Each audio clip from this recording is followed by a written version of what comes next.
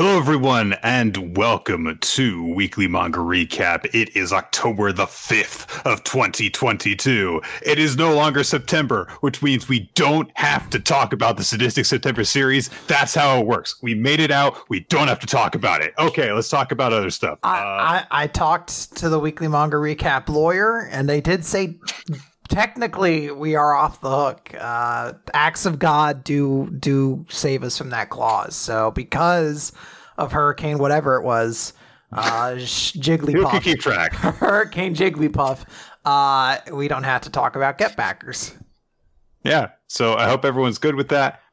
So we'll get the Spookmaster General in here. You know what? Or you know what? We don't have to do that either. You know what? We don't have to do anything I don't feel like doing. None of it. Nick's just like, I just want chocolate. Well, you don't eat chocolate. I just want dessert. I don't like fuck all these vegetables. They can eat they can eat the worst part of my ass. Yeah. And as we all know, when Nick wants something to happen on Weekly Manga Recap, it always goes his way. I would say, I mean, every contest we have for a veto, I get that.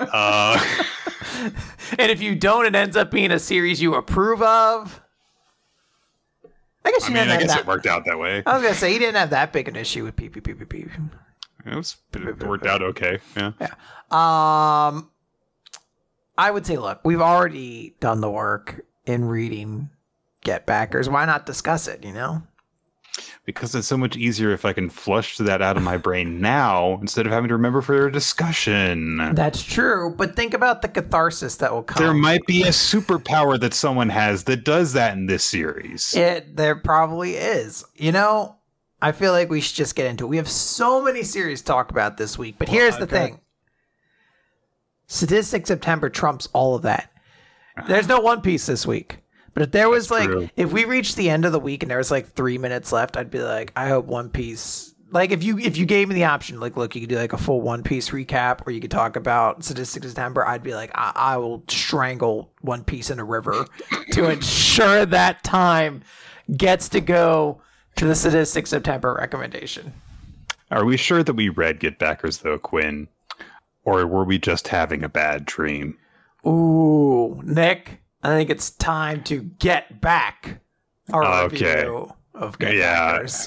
Get Backers as the name of the series that we read for Sadistic September. And honestly, it's at a point now where I don't know, because it's going to be my turn next year. I don't know what the hell we're going to read. I don't know what there is left to plumb from the days when I would just stay up until 2 p.m. the next day reading shitty, mediocre manga that we can go back to.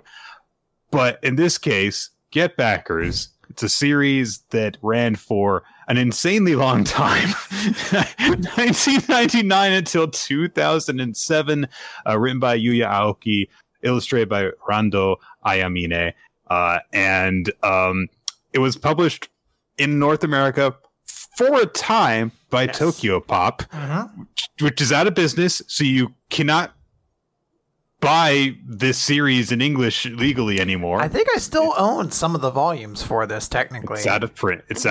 You can get it. You can get it secondhand. I should say, but everything is out of print because Tokyo Pop. The series is about a duo of protagonists named Bon and Genji. Is it Genji? Yeah. Right. Who are retrieval specialists. If you have lost something or something has been stolen from you, then they will get back it for Wait, you. Is that why they're called that? The other reason they're called that is because Bon starts with B and Genji starts with G. So GB, get back. Yeah.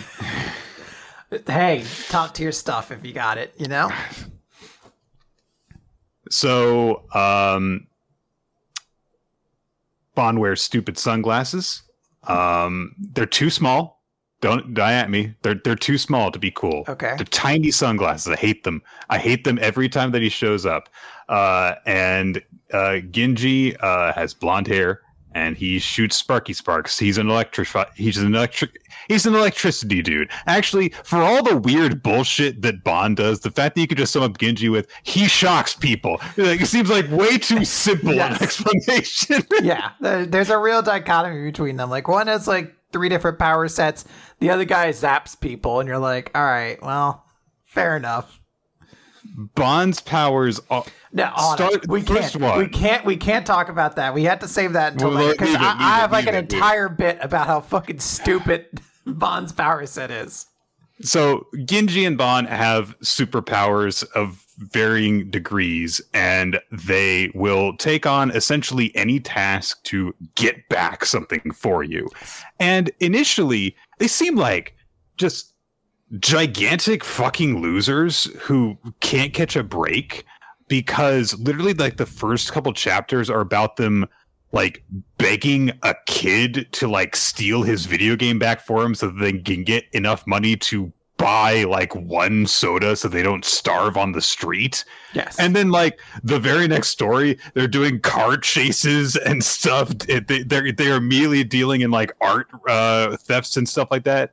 And then you gradually learn that, oh no, wait, Gingy was in this like big gang that ran this one city, and Bond was hopping around Europe and has this reputation is he killed someone who was part of his former gang that was kind of like the Get Backers before. And it's like, how are these guys ever in a position where they were just some losers on the street who had to deal with very, very, very low stakes stuff if they've done all of these things in their life and were these infamous figures? How did this happen? Because no explanation for why they're in that position other than they're just poor and suck is ever given. Well, Nick, there's an interesting dichotomy in this series where at parts it is a dramatic story with a lot of, serious story beats.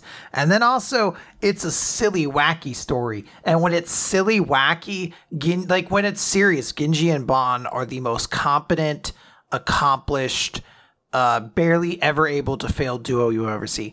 When it's time to be a little serious, they're hilariously incompetent, and they'll be like holding like a Fabergé egg, and then they'll like drop it into a dog's butt or something like that. They're just like, whoa! And that's like the silly fun of it all. Like, you get a little bit of both. You get like them at their best and then them at their worst. The two of them together, that's the Get Backers trademark. And very much it's not a situation of and never the twain shall meet. They jump back and forth between those two moods without warning all the goddamn time. Within the same scene, there will be a moment where they're like, hey, things are going great for us. Yeah, things are going well. And then someone will do like one thing that will slightly piss them off, and they'll be like, oh, do you want to fucking die? They just get really serious and just butcher them in an immediate. Yeah, they'll like fall butt first into like a fucking criminal's compound, but then the bad guy will be like, I like to do crime. And they're like, are you ready to have a bad dream, motherfucker? And you're just like, all right, man. Like, it really does. You're like, I guess it's a cartoon until shit gets serious, and then it's like a regular serious battle manga. And there's like, you almost need like the clapboard to come in, like, cut. All right, time to be serious. Let's go. There are a couple of bits where you get like character profiles, as is typical in a lot of manga, and the character summaries for them were just like trying my patience when I would read them. They don't make anyone look like they're in a better light. Like, every character description's like, because they'll say stuff like, Bond is a happy-go-lucky guy who likes goofing around and grabbing girls' boobs. But also, he's a very smart guy with a lot of insane talents that people underestimate him with, and everyone likes him. You can't pair those things together. He's an incompetent asshole who sexually harasses women, and also everyone loves him. Everyone does, he's just so fun. Everyone loves to hang out with him, even when he just violates your personal space in your body. It's just wacky fun. It's just Bond. He's being silly. There's like sort of a rhythm to this series at the start of it, which is like, They're given a mission. Hey, you guys have to get something back, usually by like sort of a somewhat sympathetic party or something like that. And they're like, all right, we're going to get this back.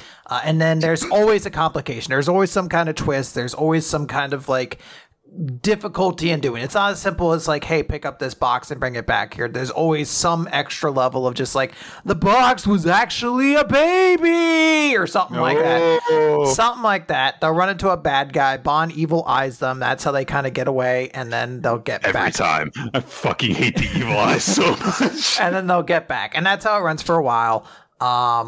And at that point, I would say it's at its most basic, and probably it's at a weird point where it's like, it's probably its most boring, and yet at the same time, it's at its best, I would almost say, because the series has an issue with getting really overwritten as it goes on. Like, the moment they go to the Infinity Fortress, which is the place that Ginji is from, the series becomes so complicated. There are so many, like groups and mysterious figures and mythos and lore being added, and you're just like, fuck, dude, remember when they had to get a violin back? Like, and that was like the big thing.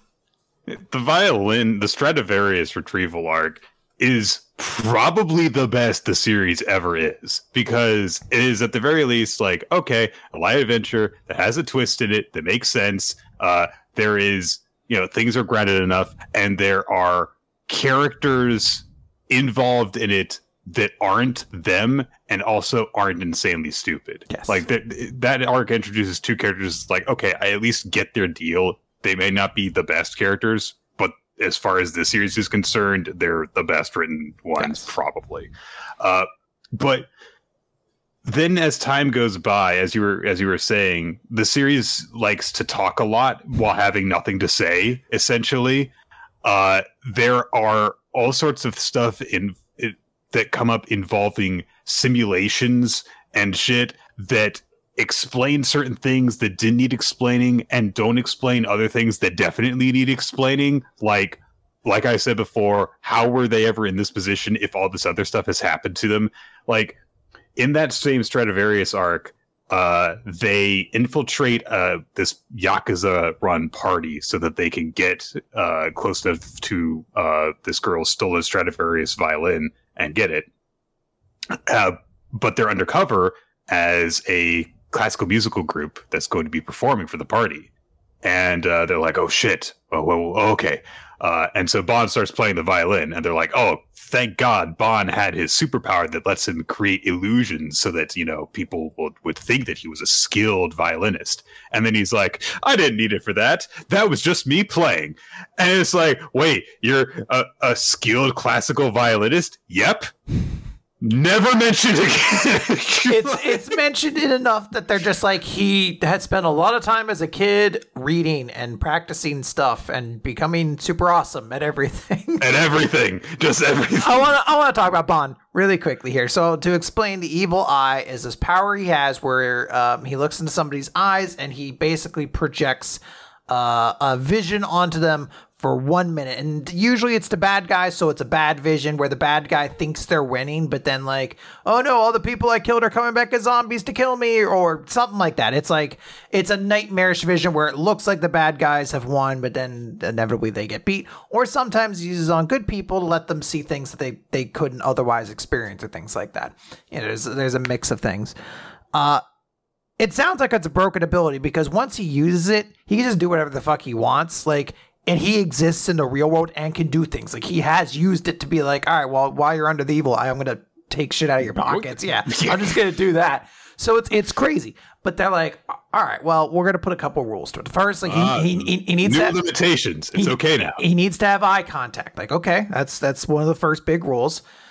He can only use it once on a person per 24 hours. So once he's used on somebody, he can't use it again. Like, all right, well, that seems pretty good. And then 3, he can't use it more than 3 times in a day. And it's like, okay, cool. Like, almost like a D&D campaign where you're like, I had to throw enough mobs at these guys that they had to burn their spell slots. Like, I like, that's the challenge. It eventually becomes a series. Like, there are strict limitations to how much Bond it is. Also, his left or his right hand can crush anything it ever touches. Also, he is an insanely skilled hand-to-hand combatant. Also, his right hand is superhumanly strong and will destroy anything it ever touches. You're like, well, hold on a moment there, Buster. It's really it's like the hot dog meme. Like, why does he get 2 powers? It's completely unrelated to anything. And it's not like, oh, well, so does Genji also, I don't know, get to like run super fast? No, he just shocks people. There is like eventually a build up to like the lore and stuff, but it's all like later explanation as to why he does this stuff. Later. It's ultimately still just like, I gave him another power, which is the super awesome hand power. It does definitely seem as if at a certain point while writing this, Yu Aoki was like, okay, well, this power is like super broken, so I'll put limitations on it. But I still want Bond to be one of the main characters of the story and get into fights and stuff. So also one of his hands is just the jaws of life. And also if he's stuck into the wall, he can just gather a bunch of strength into himself to just complete shatter the wall, and then he tears the dude's face off without using his evil eye. All right. It's absurd. He's also just like so much of like he's a very obnoxious protagonist. He is probably, I guess, the main character of the series between him and Genji. They share that role a lot, but it seems like Bond takes a little bit more of the spotlight just because he's involved in a lot of stuff. But Bond himself has, like, as you said before, it's like a clear divide in his character where it's like, on one hand, when he's goofy, he is so obnoxious. He is constantly like harassing women and being so annoying, creepy as well. Like some of the people he checks out are like underage. Also, one is his sister. We get to that much later, but that's very weird. And he's just like mean and shitty to everybody, like except for Genji. Like he's constantly bullying people and calling them shitty nicknames. But then when it's time to get serious, he's just like cool dude. You would have a bad dream. Yeah, he's just cool dude, awesome person, and he can do no wrong. And you're like, fuck, man, like you don't want it to, like, when you're experiencing one, you're like, oh, I wish we could go to the other one. And then you get to the other one and you're like, this thing sucks too. I hate this part too. I have played RPGs with people who basically play Bond, and it's the worst experience to get the person who's a little shit, and then when it's time to get serious, they're like, and now I'm super badass and cool and unflappable against anything, and I have 8 superpowers. It's just so annoying. And to go a little bit more to the sexual harassment part of it, look, this is just kind of like par for the course for a certain genre and a certain period as well of shonen action stuff. However, I have to point this out whenever this happens. One of the ways that Get Backers establishes this character is a villainous piece of shit is by having them sexually harass or assault a woman. And it's like, oh, look at that disgusting piece of trash, groping that woman against her will, using his position of power over her in order to extract sexual favors from her. Then in the same chapter, Bond, while being goofy and wacky, will grope like the same woman. Like, You can't have it both ways. You can't say this makes you a bad person, but this makes him wacky and lovable. Fuck off. For so much of the series, there are only really 2 extremely prominent female characters in the series, which is Heaven and Himiko. And Himiko spends like almost the entirety of the series when she's put into an action lead, like having her clothes torn off or being captured or just being nude for whatever reason. It's not quite as like egregious maybe, or maybe it's just not as flagrant as it was in like other series like Flame of Recca. But it really is like a very noticeable, like twice in one arc, she loses all of her clothes. And like, I just remember being like, how does this happen twice? Like you're like the 5th most important character in this arc. How did it happen like this? And it's a deeply unfortunate thing because I was like, I feel like I could like this character a lot more if they just executed better. And Heaven is literally like just a gigantic pair of breasts that then a character design had to be attached to. But the character design is really, really bad. It's hilarious. I've sent several images into our Discord as I find them. Like anytime Heaven shows up, there's like a full page spread of her in her new outfit. And the author clearly drew the breasts and then was like, fuck, what do I do with the rest of this? And just kind of wings it. Cause like, all right, she's gotta be technically covered. Hang on, how do I do this? Well, it's not even that. Like the proportions will be all off. Like her waist will be like 7 times longer than the rest of her body. Her eye will be kind of crooked. It's almost hilarious at times because then like those images will be used if you're reading the volume as like the in between shots, and you're just like, who is this for? This shot's bad. I don't know what to tell you. But there's boobs in it. That's what people like to see. That's why I put it as spotlighted because boobs. Yes. Yeah. So she's very much a forgettable. And she's. Nope. Sorry. I think we got caught up now. Yeah. Okay. Quinn did you like any part of this series? You were the one who read this series beforehand. So yeah. I read this series back in, it must have been like the mid 2000s. As I said, I owned a couple of the Tokyo Pop volumes of this, and I got to, I've mentioned this before. The reason why this series kind of came up is because I know I've mentioned before on the podcast, reading through the Infinity Fortress arc, and our main duo teams up with 3 other side characters who are kind of allies to them, and then one person who has deliberately like been an antagonist to them and has only ever been an antagonist. But it's like, we all have to work together on this mission. They enter into this fortress that's essentially like a dungeon. I'll talk about the Infinity Fortress more later because it's stupid. But it's a 6-person team who are going in to retrieve this item. And then like part of the way through, they just start talking about how there's a Judas in the group. There's a traitor to this group. This group is 6 characters. Someone within it is a Judas. And the most obvious answer would be, all right, well, Akabane, Dr. Jackal, who is the antagonist to this group previously, who's a part of it, would be the villain because, or the Judas, because they're the evil person in the group. And it would be rote and kind of tired to like try to bury the lead that this was not like, if it was him as the Judas, why not just say it? Because you're suspecting him the whole time. Especially because like the group is split up at these points. Yeah. So the group of 6 is in 3 groups of 2. And so Dr. Jekyll is with Genji, and he's like, I think that someone in our group must be a Judas. So he brings this up. Yeah, it's brought up there, and then we continuously cut over to the villain of the arc who brings up that there's a Judas coming and all this sort of stuff. And it keeps getting referenced over and over again. And it's to this point where you're just like, all right, my guy, like, who could it be? Like, you can't do Dr. Jackal. If you're building it up this much, you can't have the answer be like, oh, it was the guy with the giant knife in his hand all the time. You can't do a mystery like that. Like, you guys, like, that is clearly the person who's the red herring. The answer is somebody else. Because like the entire thing is like, hey, there's sort of like mysteries to this place, and like people become different, like, because most of the cast is from the Infinity Fortress, so like some people become different people when they're back here. There's a lot of trauma that's associated with this place, a lot of challenges. Who knows, maybe these people we thought were your friends, like they have a secret to them, and then like it's revealed and it's like it's Dr. Jackal. You're like, well, what the fuck was the point of all this? Like, obviously it was that guy.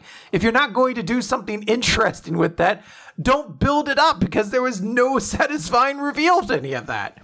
And don't have him in while he's alone with one other person say, by the way, I think someone is betraying us. It's like, why would you raise that suspicion against yourself? And I read to that point when I originally read the series, and I think a little bit further. I don't even think I truly finished the arc, and that was where I kind of stopped collecting the volumes just because I wasn't as interested in it anymore. And I knew, I was like, I don't remember, because I remember some parts being cool. I remember like the fight between Jubei, and Kazuki being kind of a cool fight that they have. And I was like, maybe I'll appreciate the series more. And I will say this, do not like hide some of my feelings on this. I do think this is probably the least bad of any series we read for Sadistic September, in that I would probably agree with that. I can appreciate some things the series tries to do. I will say, for as overwritten as I find it, I do appreciate that it tries to be interestingly written, that does try to like tie together some themes and some concepts, and there is like a growing narrative throughout it. So I think it is very satisfying. And I think, yes, I read this series when I was 13, and I think another 13-year-old who just got into manga and had only those options available to them would find themselves interested in this. However, I think this is a series that, as you get older, loses a lot of its luster because it's just kind of goofy and not as deep as it wants to be, and not as cool as it's trying to be either. Like, eventually you just reach a point where you're like, yeah, I don't really like anyone in this series that much. Everyone's kind of an asshole. I mean, I have to say, like, I led with all the negative stuff. One, because that's kind of like what people expect from 6 September. And two, because that's really the only memorable thing that I have, or the only actual pure, real reaction I had to anything that I read. Because for the most of it, I did just kind of experience this sort of dull acceptance of things that were happening without really caring what was happening. And I think it might be down to just the amount of manga that I've read at this point, and the fact that I'm, older and more jaded than I would have been when the series was actually coming out. I do know that there were some people that I, hung out with around this time whose opinions I respected, who were like, "Oh, I really like it, Backers. It's an action series, but it's a bit different because it's not just pure battle. There's like this gimmick of there's kind of a heist sort of feeling associated with it sometimes. And in some of the missions that the Get Backers go on, there is that kind of feel. One of their early missions, for example, is it takes place across a car chase that they're having. So I don't have very strong negative feelings about this. This feels like something that I'll just really kind of forget more than anything else in a little while, because it's just another shonen adventure series with characters that aren't that great, and that's just kind of it as far as I feel. Also, there are weird things involving simulated reality. Well, I want to talk about an arc. So I guess I should start with saying, with explaining the Infinity Fortress arc, because that's something that I guess has been like brewing in my mind. I guess there's like a young Quinn who's just like, you need to talk about this. So it's the first like significantly major arc in the series, and that it spans like 7 volumes. It's a long arc.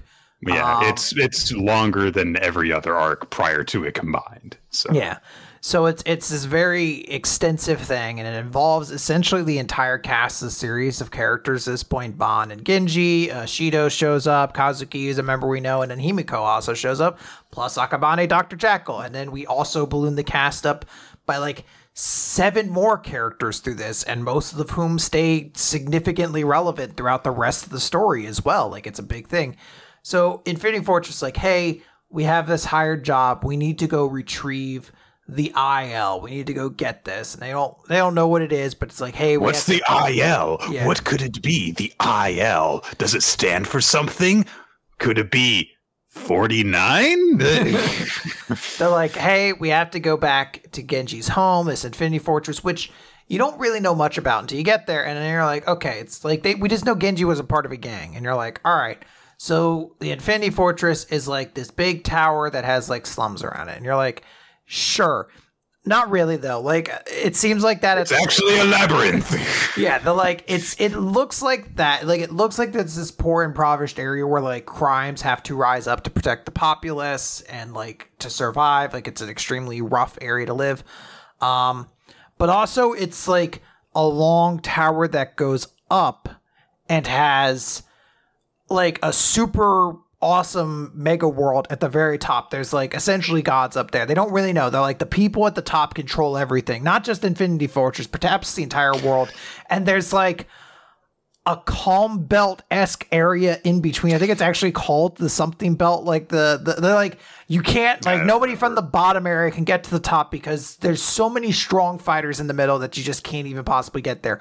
Also, it's magic. This is the most technologically advanced place, and there's electromagnetism that erupts throughout this that heals people quicker and kind of like works different with time. It's very different. They get finally this is basically lost too by this point, by the way. Electromagnetism shows up and just causes weird issues. They finally get to like what the IL is, and the answer is like, it's an implosion lens, which I don't know anything about nuclear arms, but apparently they're like, that is what allows, like, you need that to build a nuclear warhead. That is the weapon that is being built.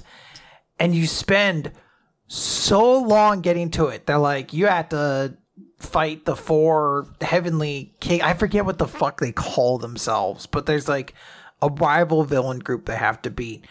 And then they have to beat themselves, like they have to beat them like 3 times. Like these motherfuckers keep showing up and fighting each other over and over and over again.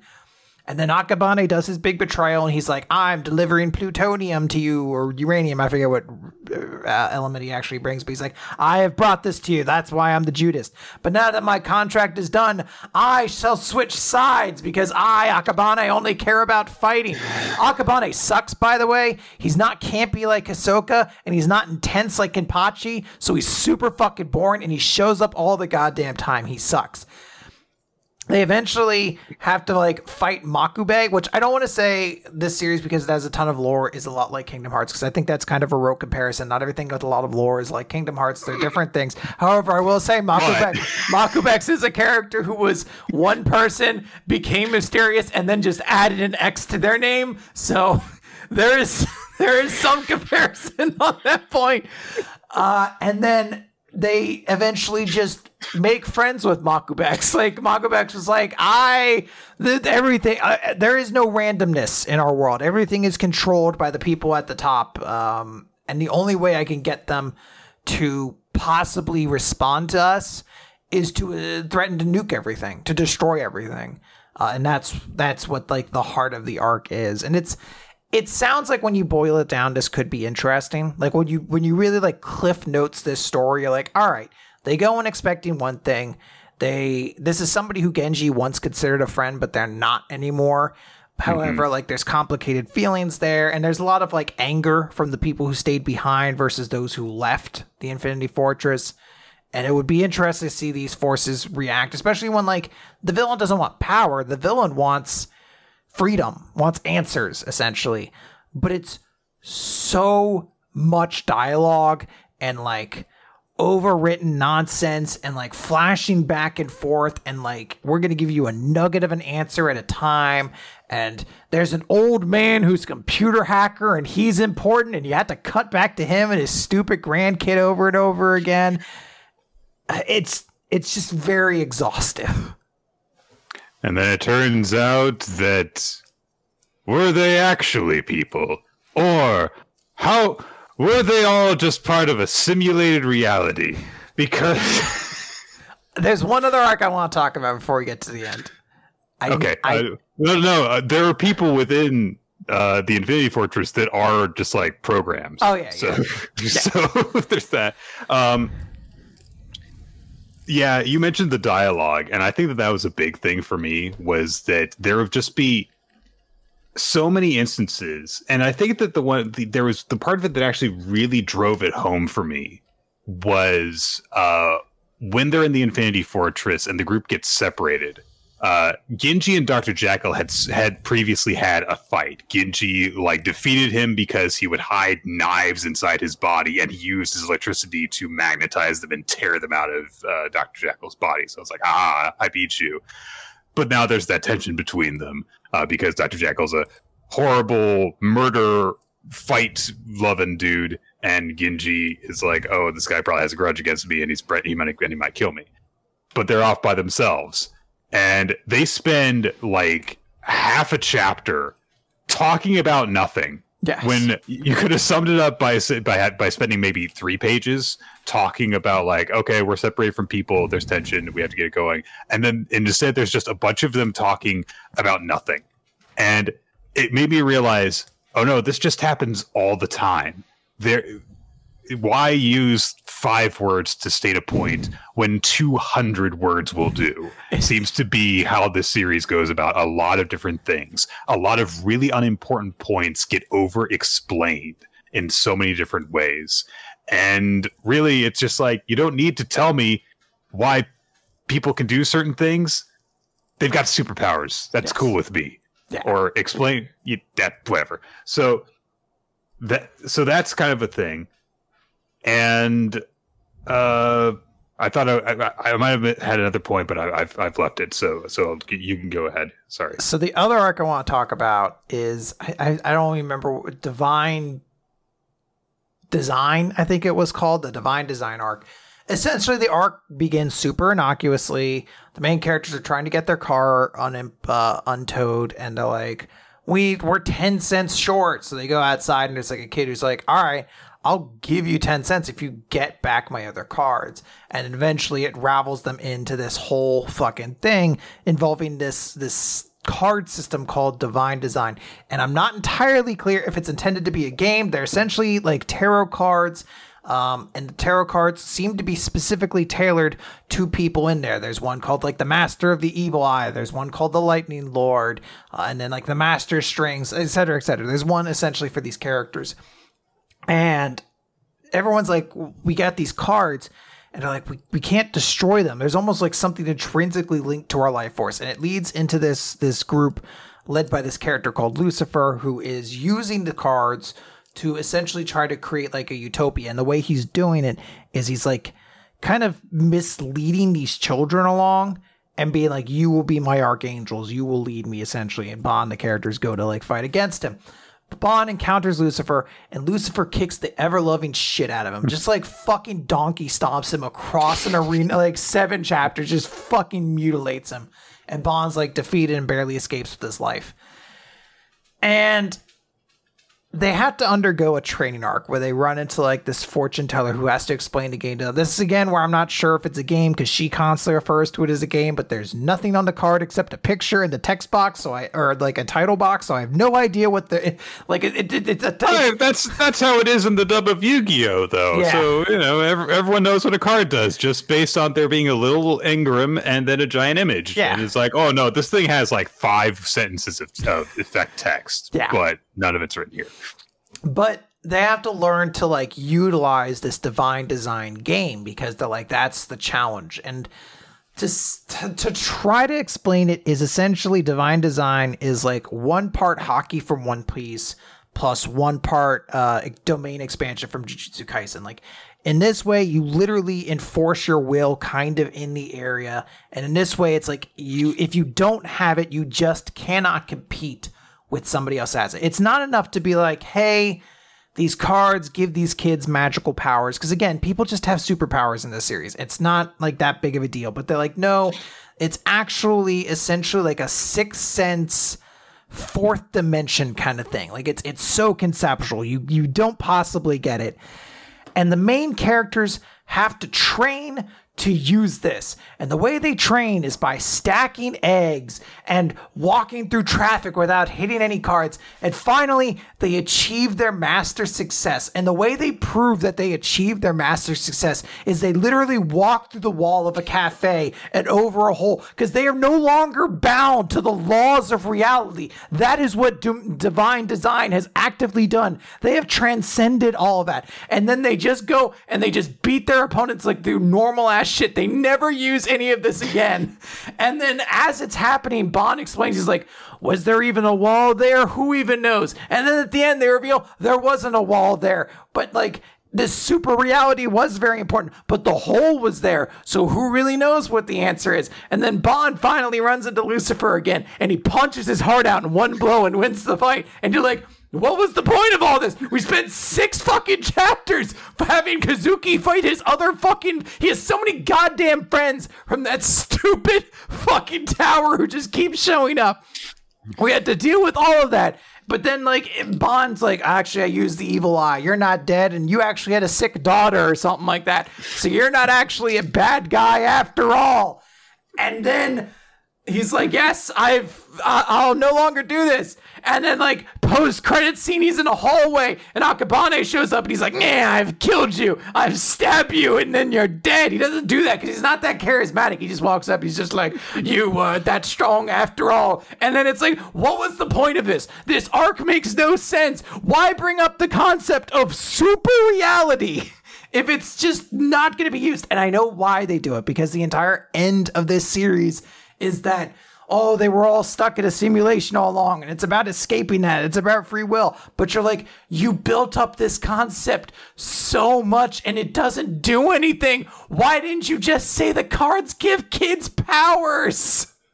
I feel like I've been too hard on Hunter x Hunter for its weird side arcs with mechanics explanations that don't show up after the arc. Because at least they're, like well thought out, and it's like, okay, there's an internal consistency and sense about these things. Yeah. I will say that again, this is not the worst series you've read.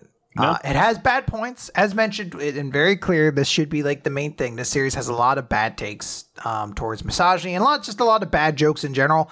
Kazuki's whole thing is like, you look like a girl. So much so that like Bond tries to peep on them when they're in like a hot spring, and it's like, what a dude.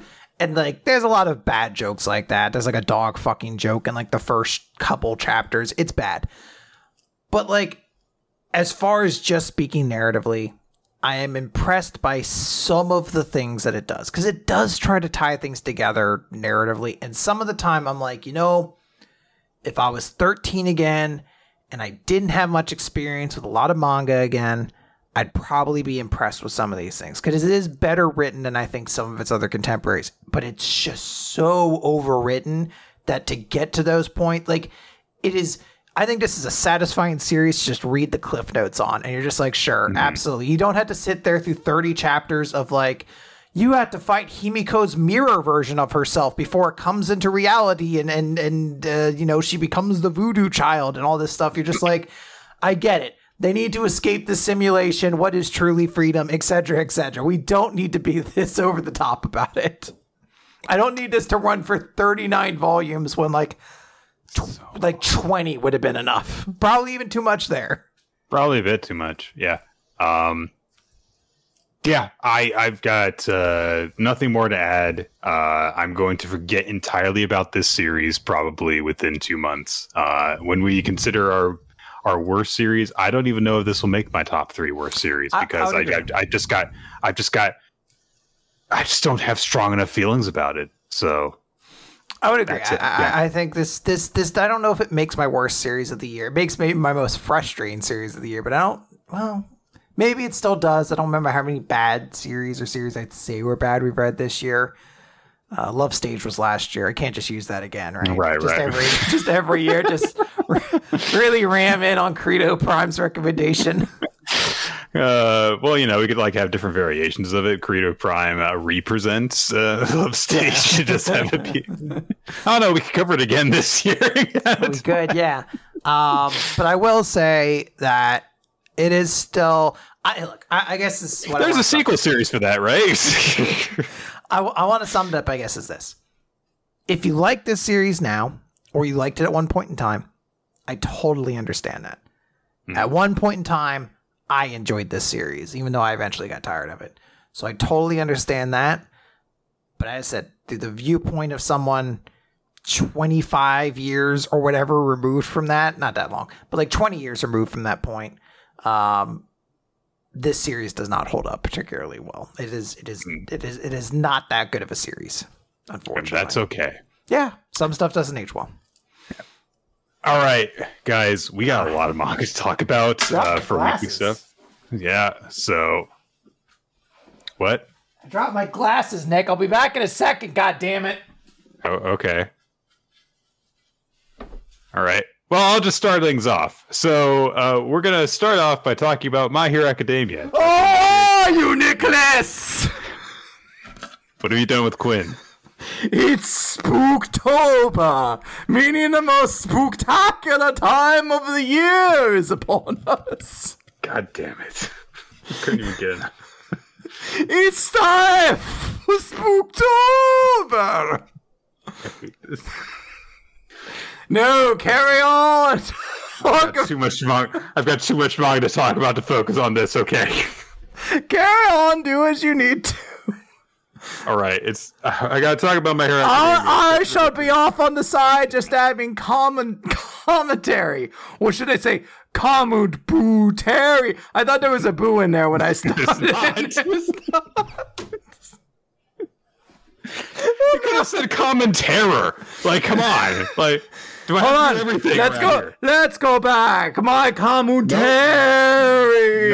No. You had a chance. Okay. You missed. You had your chance and you missed it. All right. My Hero Academia, chapter number 368.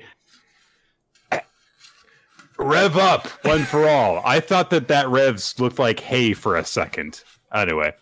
Oh, Nick, shouldn't we talk about the cover page? Hagakure is fucking naked and visible on it, and there are just like bands that are basically acting as sensor ribbons across her naughty bits. And yeah, so this is the thing that happened. She's 16. Moving on. All right. Deku last time showed up to fight Shigaraki. He now questions Shigaraki, asking if the kid is still in there or if they've completely been taken over by All For One's personality. All For One Shigaraki is like, no one by that name exists. The two have achieved a perfect melding. And is all, I'm evil and I'm the one in charge of this body. Bah, ha, ha, ha, ha. And then Mirio's like, I don't know. When I made that rude accusation before, he acted like he was suddenly possessed by someone else. And he started raging and freaking out like a child. Also, he laughed when I showed him my whole butt. So maybe there is an immature kid in there somewhere. So, yeah. But the recommendation is, oh, well, the more that we fought, the more unstable he got. Ooh. Yes. Nana Shimura is one of the different vessels that is watching proceedings from Deku's point of view. She looks at one of the faces that is manifested in Shigaraki's giant hand finger things. And I guess I think that's supposed to be her son, maybe? I'm not sure. Anyway, but they're like, yeah, he's still in there. So they start to fight. Shigaraki charges forward, and there's a Hassams effect. It's smash, but it goes the other way. So it's Hassams. And Deku's like, I'm gonna beat you, and he combines several quirks together in order to create a black chain thing that smashes into Shigaraki and smashes him across the ground. And one of the One For All vessels is like, we're gonna win. It's very, very necessary that he said something. Deku uses the transmission quirk so that he does cool punch things to Shigaraki, and everyone's like, what the hell is going on? And they say, oh, this is a meta ability that changes a target's speed when touched. So basically he can punch Shigaraki multiple times without sending him flying because he's slowing him down between punches while he also stays fast. Yes. So he punches him good. Very good. Yeah. And they're like, oh, we're going to win. And Deku hits a Detroit Smash.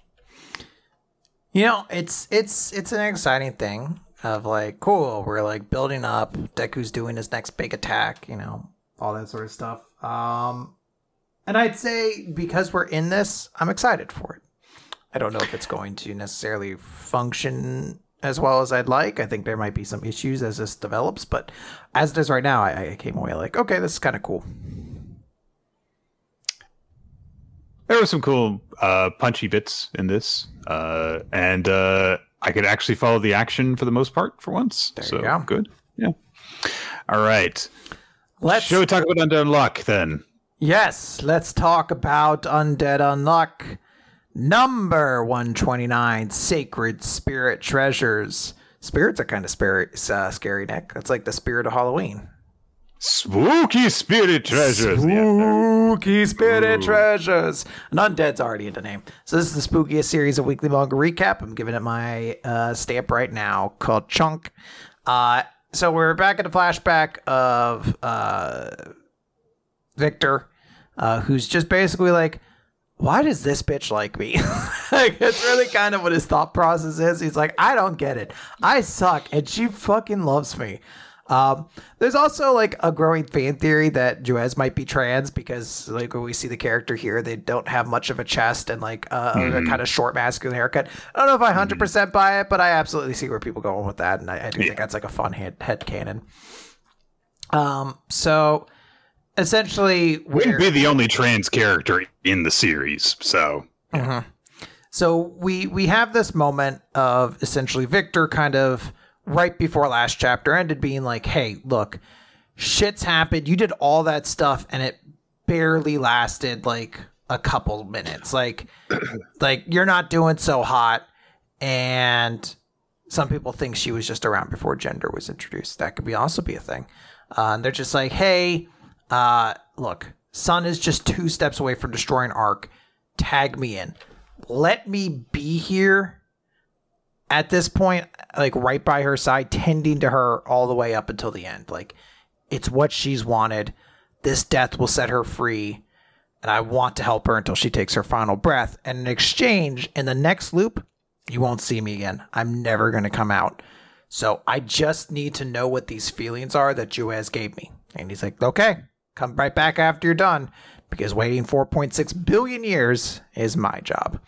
Oh, man. Can you imagine, like, striking that deal with someone's like, okay, but I get to wait around for 4.6 billion years doing nothing. Yeah. All right. You talk me into it. Fair enough, I suppose. Have me over the barrel. So the two of them are working together, Victor and Juez, and they're like, we're going to use the sacred spirit treasures. And we see a whole bunch of rocks are headed towards them.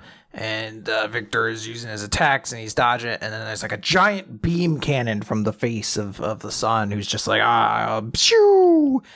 And it looks like it eviscerates him. Like it's just this gigantic explosion. We don't really see anything. And then we just see Luna is like, superb. They would have been wiped out without that. A superior artifacts weapon of my own creation capable of killing Sun. Aegis, one of the 3 sacred spirit treasures. And see, it's okay if you do the whole that, if you immediately on the next page explain what that is. That's okay. We've also had this like revealed to us before. I can't remember if this is the one that we saw under. I think it is. But yeah, I think it might be. And they're like, hey, if you hadn't continued to clear quests to preserve until like 2020, you wouldn't have located that treasure. Like, I guess it does mean something that you did all this work to this point. And I love Fuko's face during all this because Fuko's like, why are you finding this interesting, you weird fuck? Yeah, it's all just a game to them. Yeah. And then Juez activates their weapon, the Fouerbois saber. I don't know how to pronounce that exactly, but it is a fucking sword of mouths and black energy. It's really fucking metal. It's called Rebellion. It literally has mouths and eyes and hands writhing off of it. And Luna's just like, oh, this is awesome. 2 spirit treasures will be taken on God. This is great.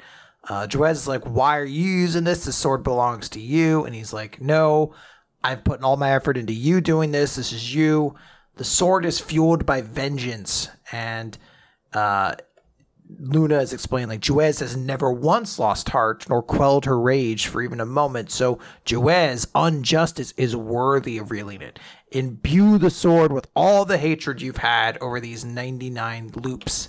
And Juez basically says it like, I will imbue this with the bitter regrets of all of my comrades who have died.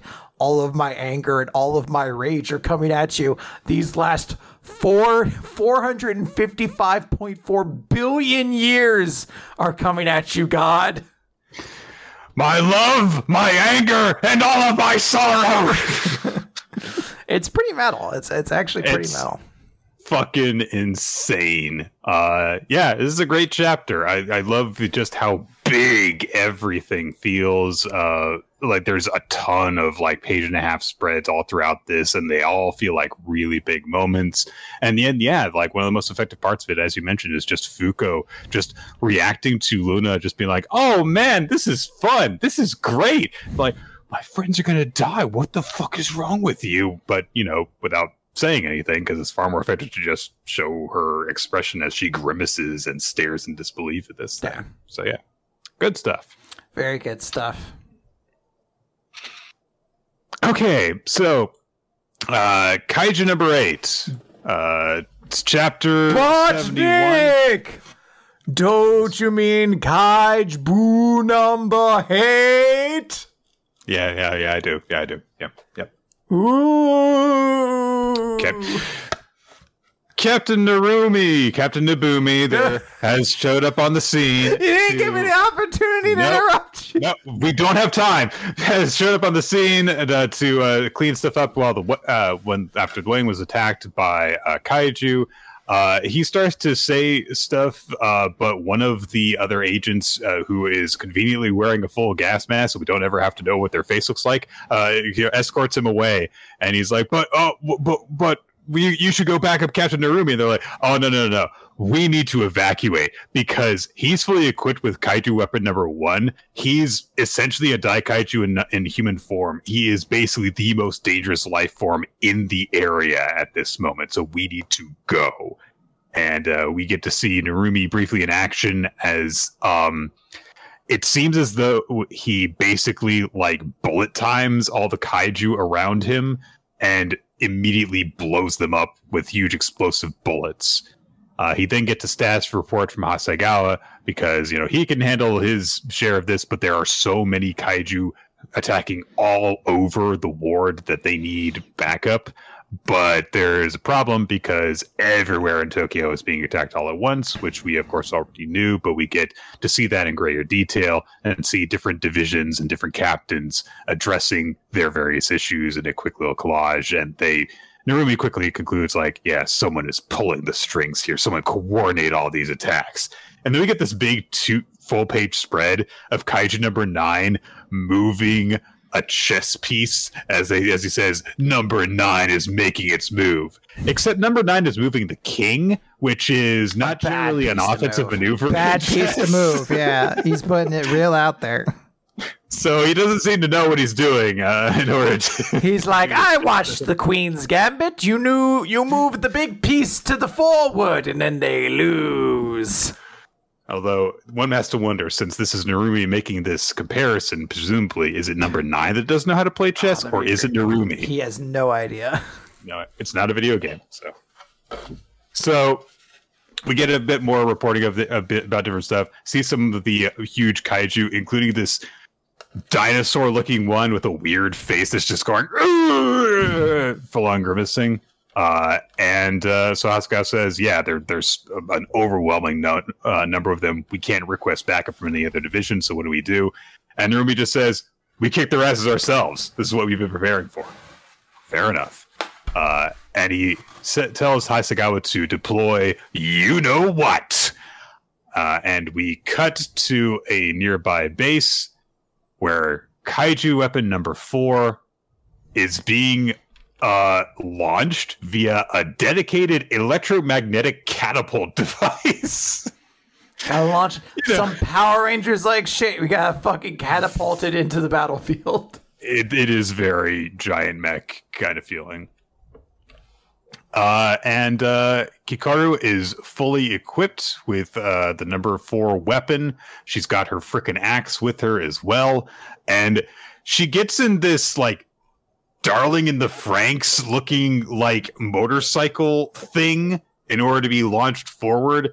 And she just said, thinks to herself as she's getting set, I'm going to be filling my mother's shoes. And she swears that she's going to be worthy of the weapon that she's wearing. And she asks for help from her dead parents to lend her strength. And she says that she's heading out. We get this big 2-page spread of her determined expression. And it's very cool. Nice. How do you like Kikoru's design? I don't like the suit on her. I liked her old suit better. Did I get the right name?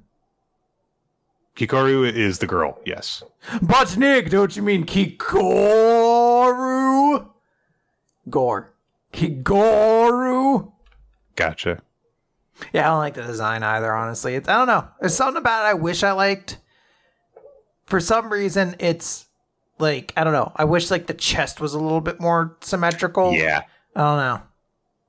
Or less symmetrical. I don't know. There's something with it. Yeah, it's a little bit too plain. And I think that the fact that it's almost all one color isn't helping too. So We got a short chapter of Spy Family, very short. There is a very nice, 2-page spread to just kind of mark the beginning of autumn. Also, the second half of the first season of the anime. Anya is struggling with history. So Lloyd hatches a scheme because he knows that she's been doing better with, math because of stuff, examples that from her, Bondman cartoon. But he realizes but there's nothing in the spy cartoons that has to do with history. But what if I were to craft original stories for Bondman that dealt with it? And so he goes and just makes cartoons. My man with Frankie. animates an entire cartoon so that he could teach his daughter. And you're like, that's almost cute if you know he isn't doing it because he's like, look, our country loses this war if we don't do this. So he goes and does it, and then we get to see little bits of the cartoon that he's made where Bondman stops in the middle of the action to just very obviously say, which way is north? I know, a compass needle always points to north. It's just really basic shit. And then, time goes by, Anya's watching it, and then she just looks over her shoulder and just says, this cartoon sucks. And that's it. It is a great image, and I hope everybody has saved it for reaction images when they need to. This image has a lot of legs to it, staying power. It can run a lot, I think. So it's very exploitable, absolutely. Yeah. So it's a great short chapter of the series, I would say. It builds up to one joke and it's a good punchline. So. Yes. Quinn, have you had a good time talking about Eden Zero while I was gone, by the way? I did, but before I know we got to do World Trigger, but yes. I just want to ask you first. Did you have fun talking about the Eden Zero while I was gone? No. Yeah, well, we have such a fun chapter to talk about this week, so you can't ever spare it. World Trigger. But don't you mean Gold Trigger? Okay. Chapter the Spookmaster still got it. Yeah, you do. Sure. It's the away mission test part 23. We've been here. We're going to have been here for 4 different calendar years very soon, I think. Yeah. God. All right. So there's 2 things that are going to happen, Nick. That are fully inevitable. One is the heat death of our universe. That is an inevitability that's going to come. And the second is one day we're going to get to the away mission. It's not today, but one day we're actually going to get there. So last time, the amazing plan that people hatched in order to get Katori out of her funk was promising to introduce her to Scruffy Hottie. And it worked. Yes. And she's very intent on this as they're eating dinner. And she says, all right, we need to iron out details. This is not letting this go. But she clarifies okay, what's my goal here? What am I going to have to do? What are the conditions? Do I just have to earn a certain number of points? Do I just have to do my best? Do I have to reach a certain rank? Actually, she's specifically told you could just try your best. She's like, no. I need to. I wasn't signing out before. I need a tangible goal. So, Sua says, Mikumo's got to make it onto the away mission. That's your goal. We can't really do anything to influence Kyosuke, so this is between you guys. So Katori doesn't look very happy about this, and she kind of grimaces and struggles with it for a minute. She's like, all right, you're seriously going on this mission? And Osama's like, yes. And she says, then you better keep your freaking promise. It's the most serious Katori's been about anything. And then we have to go and check on other squads, and immediately I lose interest in almost all of this. Yeah, this part was super cool, and then it's just 7 squads. You're like, I don't give a shit about any of you. Except I kind of care about Ninomiya's squad, and I guess a small part of me cares about the squad that Yuma is on. And we just keep jumping between them, and it's like, oh, man, fuck. I keep forgetting there's 12 of you fucking squads. Absolutely. And I mean, it's a good thing that Osamu's squad has these like little subplots going on where they're like, hatching schemes that they've got to keep Katori's interest and stuff, because you get around to all these others and it's like, it's just the same story repeated multiple times. Like, well, we got to try and do something in order to get a leg up on the competition. We got to do something in order to handle the special assignment and score better. Taichi's hat is still stupid. And that's basically it. There is a little bit where Ninomiya is kind of like practicing carrot and stick between the two kids on his team, where he's hard on Yuzuru because that's his motivation for him. And then with Chika, he's like, hey, you performed better than you did yesterday, so keep it up. And she's like, oh, okay. And it's like, yay, you use different approaches for different people if they have different results. That's good. Aww. Good for that. And there is a brief moment between Yuma and Urushima where he says, hey, what were you texting about earlier? Were you giving your squad mate advice? And Urushima says, nah, nothing like that. Why do you care? And he was like, he's not even trying to lie. And he can detect lies. So, Yep. So there's that. They again go over like, we got to win more battles and stuff. And Yuma says that he has an idea for what they can do against Mizukami and Ninomiya that are far and above everyone in battle sim stuff. And we go over to Suwa Squad again, and they're like, what do we do? And they start to realize like, okay, we got to figure something out in terms of like skills. Katori presses the point of like, look, Four Eyes is like our bait. Everyone just makes beeline for him, and then when he falls, then we kind of get overwhelmed by the numbers and the disadvantage that way. We can use him as bait, but he gets taken down so easily that he's not even acting as proper bait. So they think about like, okay, well, could we like defend him better? What should we do? Osamu says, I've got a few ideas that I've been mulling over, but we're lacking in data.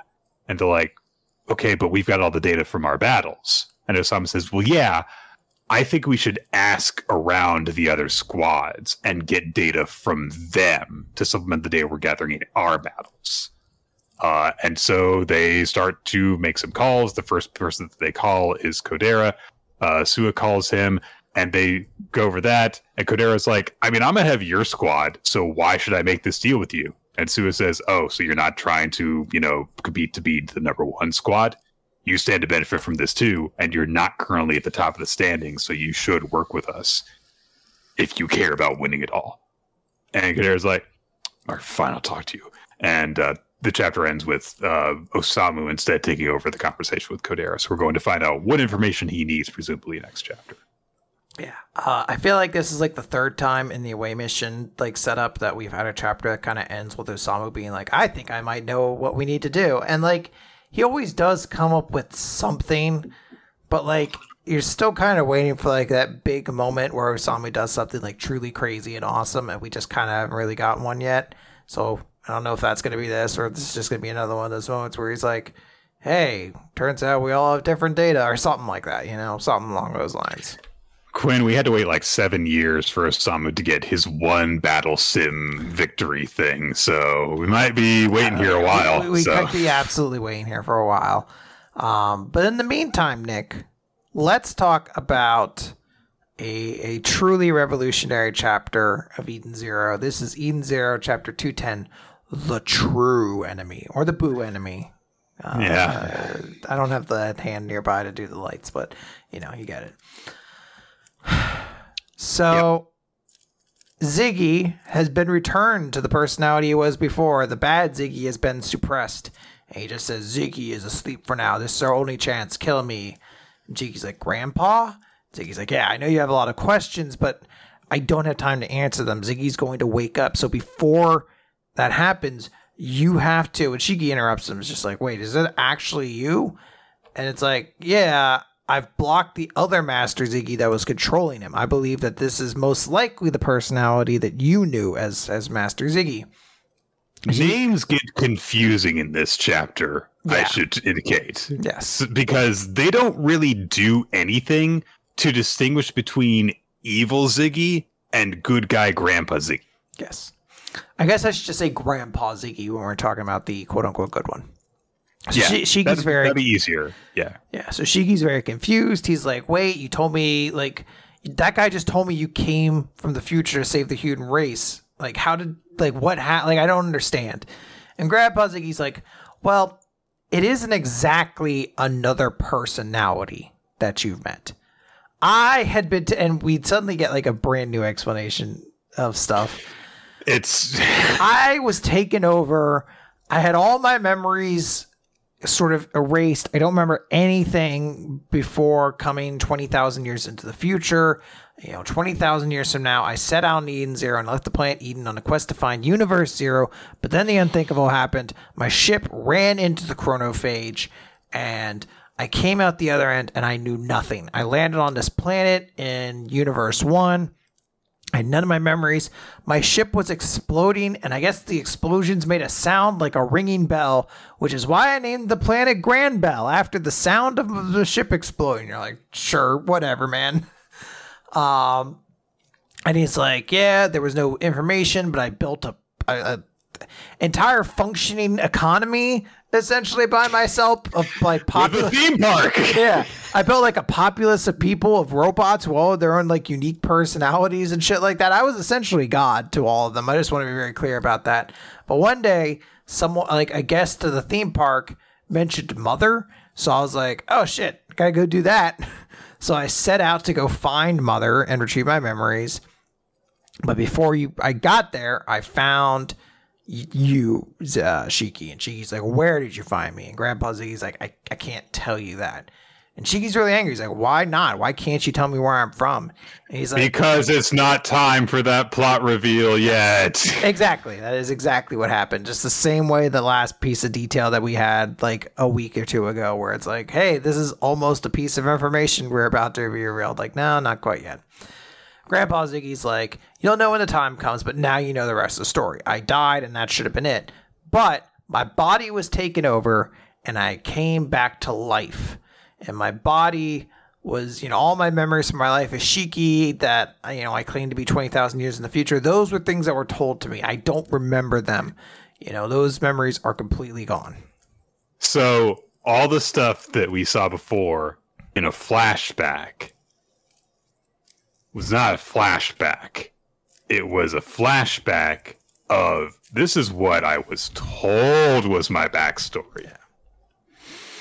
Kind of. Okay. Kind of. Like it's more than that, because like not Grandpa Ziggy believes it, and we're not entirely certain like when they're like that's another personality or like someone control. We'll get into it. He's like, look, the one thing I do remember is that the time I spent with you was truly precious and important to me, and I still think of you as my grandson. And Pino's like, hey, who was it that took over you? And Grandpa Ziggy's like, the real enemy, the true evil that you must fight. And it's here on Lendard as we speak. And we cut, like, it's like a group shot of like every fucking character involved in this arc, including Lobelia, who's done nothing. So I guess it's important to put her in there. And like, also including Rebecca's mother, who is, comatose. So, and I had so much trouble. I was like, who is the woman on the bottom of the second page? And I was like, oh, it's Holy, because I thought the person next to it was Holy. And then I remembered the hero was really bad at drawing distinct character designs. I'm like, no, that's Feather. Holy is the one in the bed. Very, very dumb. Shiki is, of course, like, who is this enemy? And Grandpa Ziggy's like, the real enemy's name is... Bro, can't say it, bro. It's like the scene in fucking Kingdom Hearts 2 where all the characters have to be like, let's go get her. What? Somebody has stolen the word, and they just keep doing it. You're just like, this is so fucking stupid to watch a character be like, I can't say the name. I've done everything up until this point. Can't you like tell us like what they do, what they look like? I can't say the name. Yeah. Could you write it down on a piece of paper real quick? Like, oh, that sounds like a lot of work. Ooh, do you have paper on you? He gets all poetic and stuff when he could just be like, the one with the swords, like anything like that. Yeah, could have just shouted the name out like way before this instead of everything else. But like, of course, he's like, look, I'm about to power down. Like, I'm going to go to my lowest level, you use your attack, and you kill me. And Shiki's like, wait, why would I do that? Like, if there's a real enemy, then you don't have to. And he's like, no, you don't understand. If you don't do this, I'm just going to become a pawn again. Like, please put me out of my misery, Shiki. And we see Grandpa Ziggy is like crying at this point. Cut over to the Eden Zero. Connor is sitting outside the medical room while Rebecca's mom gets worked on. Hermit's there and is like, holy shit, this is a lot. Like, this is so much fucking nonsense. Ziggy was taken over by someone. He can't tell us the secret of Shiki's birth. What does this have to do? Why were the shining stars all erased? What is Pino? What is this? And then there's like, wait, there's one thing I still don't get. Oh, it can't be true. Then this means the true enemy is, and then we cut back down to Lendard, where we see a bunch of bodies. We start with just one shot from like kind of far away, and then we see a couple of Urza's crewmates, and then what I believe is Jesse from... I believe that is. From fucking... Because it's the gun, too. And some other kind of band. I don't know if it was like an ether, restraining band or something like that. I can't tell. And then the person standing over them is Elsie? Whoa. Hold on. Wait a moment, Nick. Are you saying Elsie is the real bad guy all along? Almost certainly not. This is almost certainly almost definitely not. There is no fucking way, Elsie. Almost certainly she's being controlled or just stumbled upon it. But yeah, that is the situation here. This was a dumb revelation that truly encapsulates that this series is being written in the moment and not like in an extended time frame, because this doesn't. No. Like, I know it kind of adds up with a couple of the details we've known, but it doesn't really seem to like, why did we get, like, it's just paced so poorly that you're like, this can't possibly be the way you want to execute this story. You can't possibly have been like, here's the big revelation. Here's like some fucking weird, stupid 3-chapter detour about Dead End Crow. And then here's the real story. Like, what's the point? Yeah. Also, if Jesse is dead, that is the greatest conclusion to a story ever. Absolutely. That they showed up, killed that fucking loser, got it all blamed on Hamura, and then before any conclusion to that narrative could happen, he gets killed. It's like when a D&D game happens and you accidentally kill like a quest important NPC and the DM's just like, I guess that storyline's over. If you had to choose a character, like, say from this collage that we get of all the cast members, or, just like an established Eden Zero character to be the true enemy behind it all, who would you choose? If it had to be a character on that list, I would assume it's probably somebody like Eraser or some shit like that. Like, I don't know. Like, here's the thing. This is unfortunately like a tried and true hero concept. Like, of his 3 major series, this is now the 3rd time he's like done a fake out where we think there's one villain and it's actually someone else is the big villain all along. Rave Master, we thought it was King, and it turns out it's actually King's son is the real bad guy. Fairy Tail, we thought it was Zareth, and it actually turns out that Acnologia was the big villain. This series, we think it's going to be Ziggy, and it's like, no, there's actually another antagonist that is like the big bad guy all along. And people have been like kind of theorizing it for a bit just because Hero's predictable, unfortunately. If you made me pick a character here, I'd be like, it's either going to be like Eraser or Saint Fire Nox, but like they're not actually the bad guy. It's like an evil personality inside them or some dumb shit like that. If I had to choose an established character, I would go with Valkyrie. Just like, it's like, no, they were never actually dead. They've been orchestrating this the whole time and stuff. That'd be kind of metal. I don't think they'd ever do it because it wouldn't make a ton of sense. But like, that's why I would say, I would just go with like, it's just like something that'd be impactful, and also hopefully like that means that Homura does something as a result of that. All right, we've got 2 chapters of Akane Banashi to talk about. Well, Nick, we only need to talk about one chapter really. This one. We can just flash forward to the last one. Stuff happened. Boom. Now we're at this one. See, I recapped it for you. There were a bunch of characters that got introduced. Yeah. But, Nick, don't you... Actually, I don't have one for this one, so carry on. Okay, fine. A bunch of characters get introduced as, like, very important Rakugo people. Botchnik! Don't you mean Rockbugo? Yes. Wait, hold on. It's very spooky. It's very spooky how you very obviously lean over and turn the lights on and off.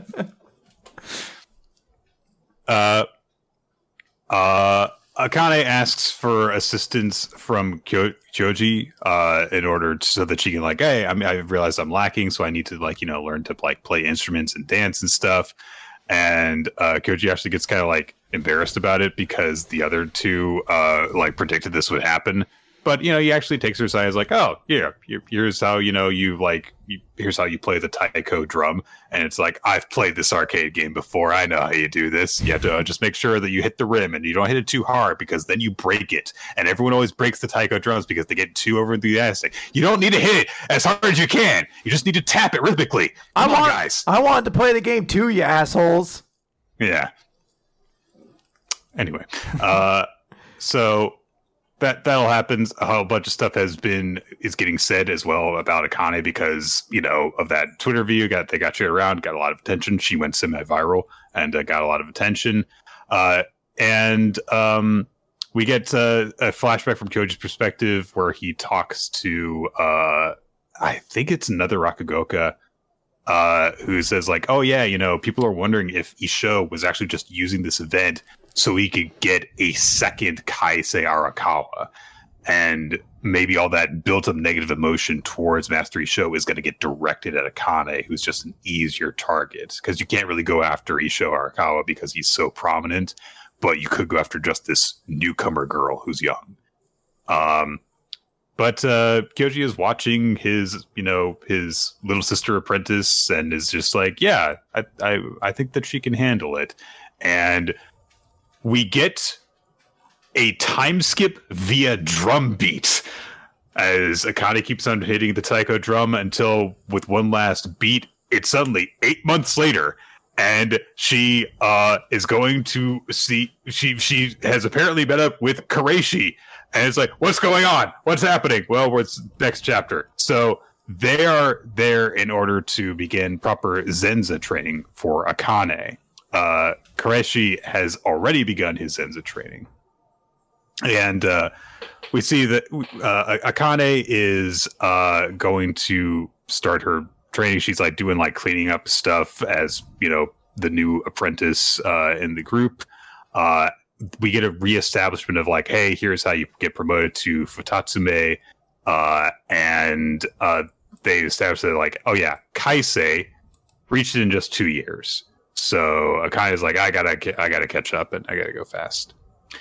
And Shigema gave her the contact in order to get in as a trainee because Kureishi is a new Zenza there as well.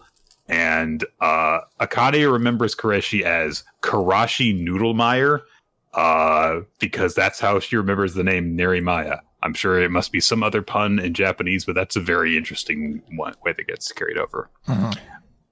Kureishi, however, has gotten taken on as an apprentice by the spooky-looking mustache guy. Did someone say spooky? He's got no pupils. Look how spooky he is. He's just kind of old, Yeah, okay. He's a little spooky, but not that spooky.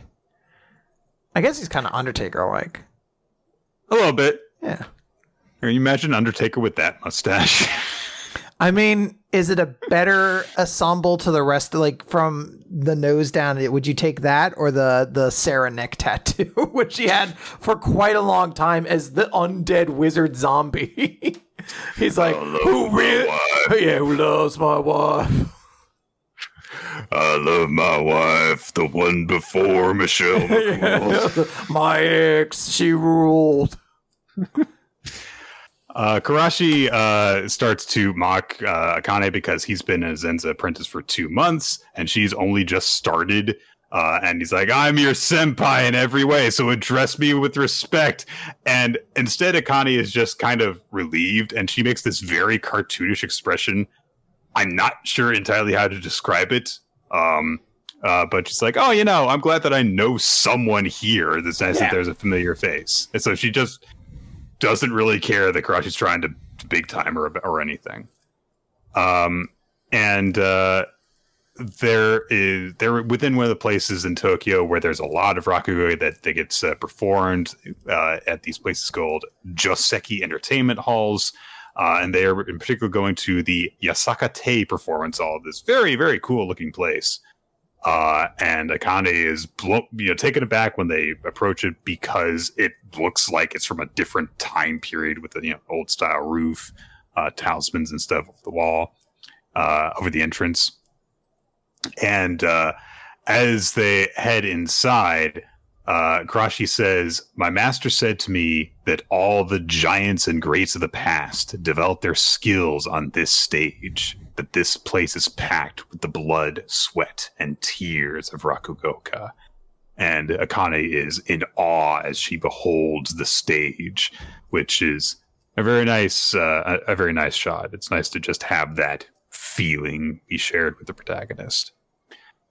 Akane starts to settle in and deposit her stuff backstage, but when she goes to put her stuff behind the kimono rack, she comes across the biggest jump scare this week, probably. I don't know. I don't think that there's a creepier moment, personally, that happens. There is another Zenza here called Kenpute.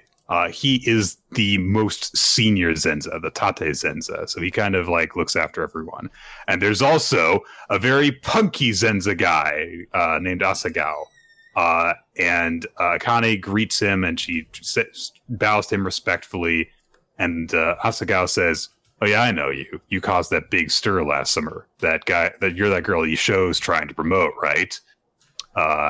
But he says, "Look, you're not going to get any special treatment when you join your Zenza like everyone else, and I make the rules here. So stay in line and know your place." He's fun. What a jerk. I hate him. I hope he gets hit by a car. That might be extreme. That seems a little bit. I hope he gets his foot run over by a bike. But like a small one, yeah. See? There we go. It's all about mediation. Not necessarily a rickshaw, just maybe you'll have training wheels on it still. Yeah, could be a child's bike. Still gonna hurt. So it's Akane moving into the next stage for training. There's a lot of just stuff being established in these chapters. Yes, so. It's good though. I like it.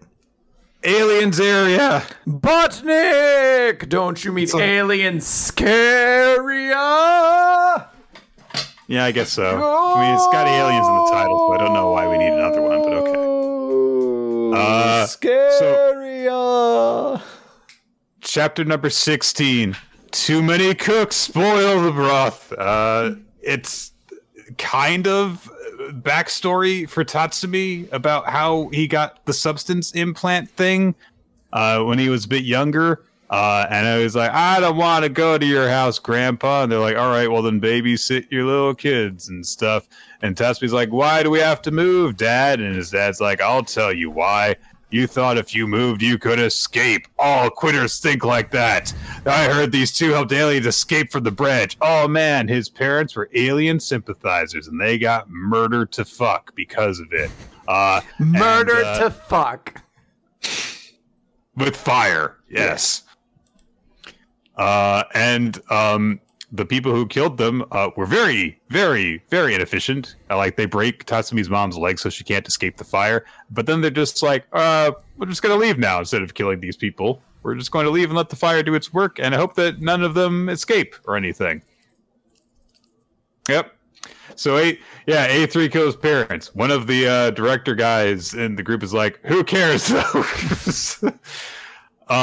And they say well, you see, A3 is doing the implants. They capture and torture Mumirians and make the substances. At first, the aliens were involved in the operation, but A3's members couldn't trust them with that for very long. And Tatsumi's like, "Yeah, and my parents left because they learned about that, and they helped the Mumirians escape. And then they came and told me the truth. They put the substance implant into me in hopes that I would adapt to it and save me, as I nearly choked to death from fire." Yeah, so instead of moving Tatsumi's body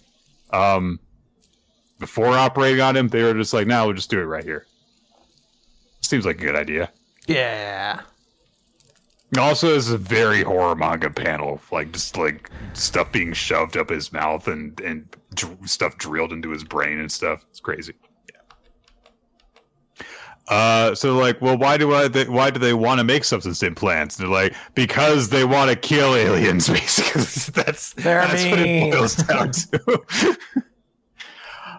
So like, all right, well, we got to get some votes though. There's a kind of slimy looking guy who asks a question of Shiraku, which is like, hey, did you question the Shogo and Tatsunami guys separately? And Shiraku's like, yes, I did. Well, they agree separately, so that sounds reliable, so okay.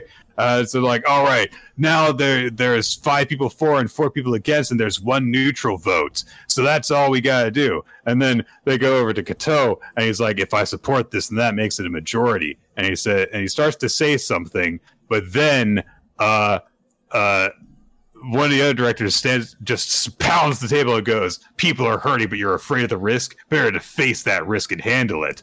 And then Kiyotaro stands up and says, I vote yes. Because Izumi is correct and I was too weak. And Izumi also accepts the proposal. And one other guy's like, oh, I accept it too. So, and then one of the really reluctant guys is like, oh, okay, but if A3 is behind the implants, are they behind yours, Shiraku? And Shiraku's like, I mean, I was implanted as a baby and Foreign Affairs 5 raised me. So I don't see how that's a problem. And then the guy's like, I'm too old for this. And that's right. So they get the vote. Chapter number 17, the summons. Let's review the plan one last time for the audience's benefit. There's a Hasdome. What's a Hasdome? It's a hide and seek system. Whatever that means. So Satsumi's team will arrest the big shots and stuff. And one of them's like, well, but Kato wants to know if a certain delivery is going smoothly. Just say what it is. And Kato is the leader of Team 10 in this case. He's got intelligence and stuff. And there's a hummingbird that communicates with them and a mouse. They're using aminals as communication devices. And when there's a person who is doing stuff while implants are happening. It's weird. It's hard to tell what's going on. And they're splitting up in order to do stuff and going down an elevator, and they go into a room that looks like it's outside when it's really deep underground. And Shiraku explains to Tatsumi that it's tech for subterranean aliens that makes them feel like they're outside.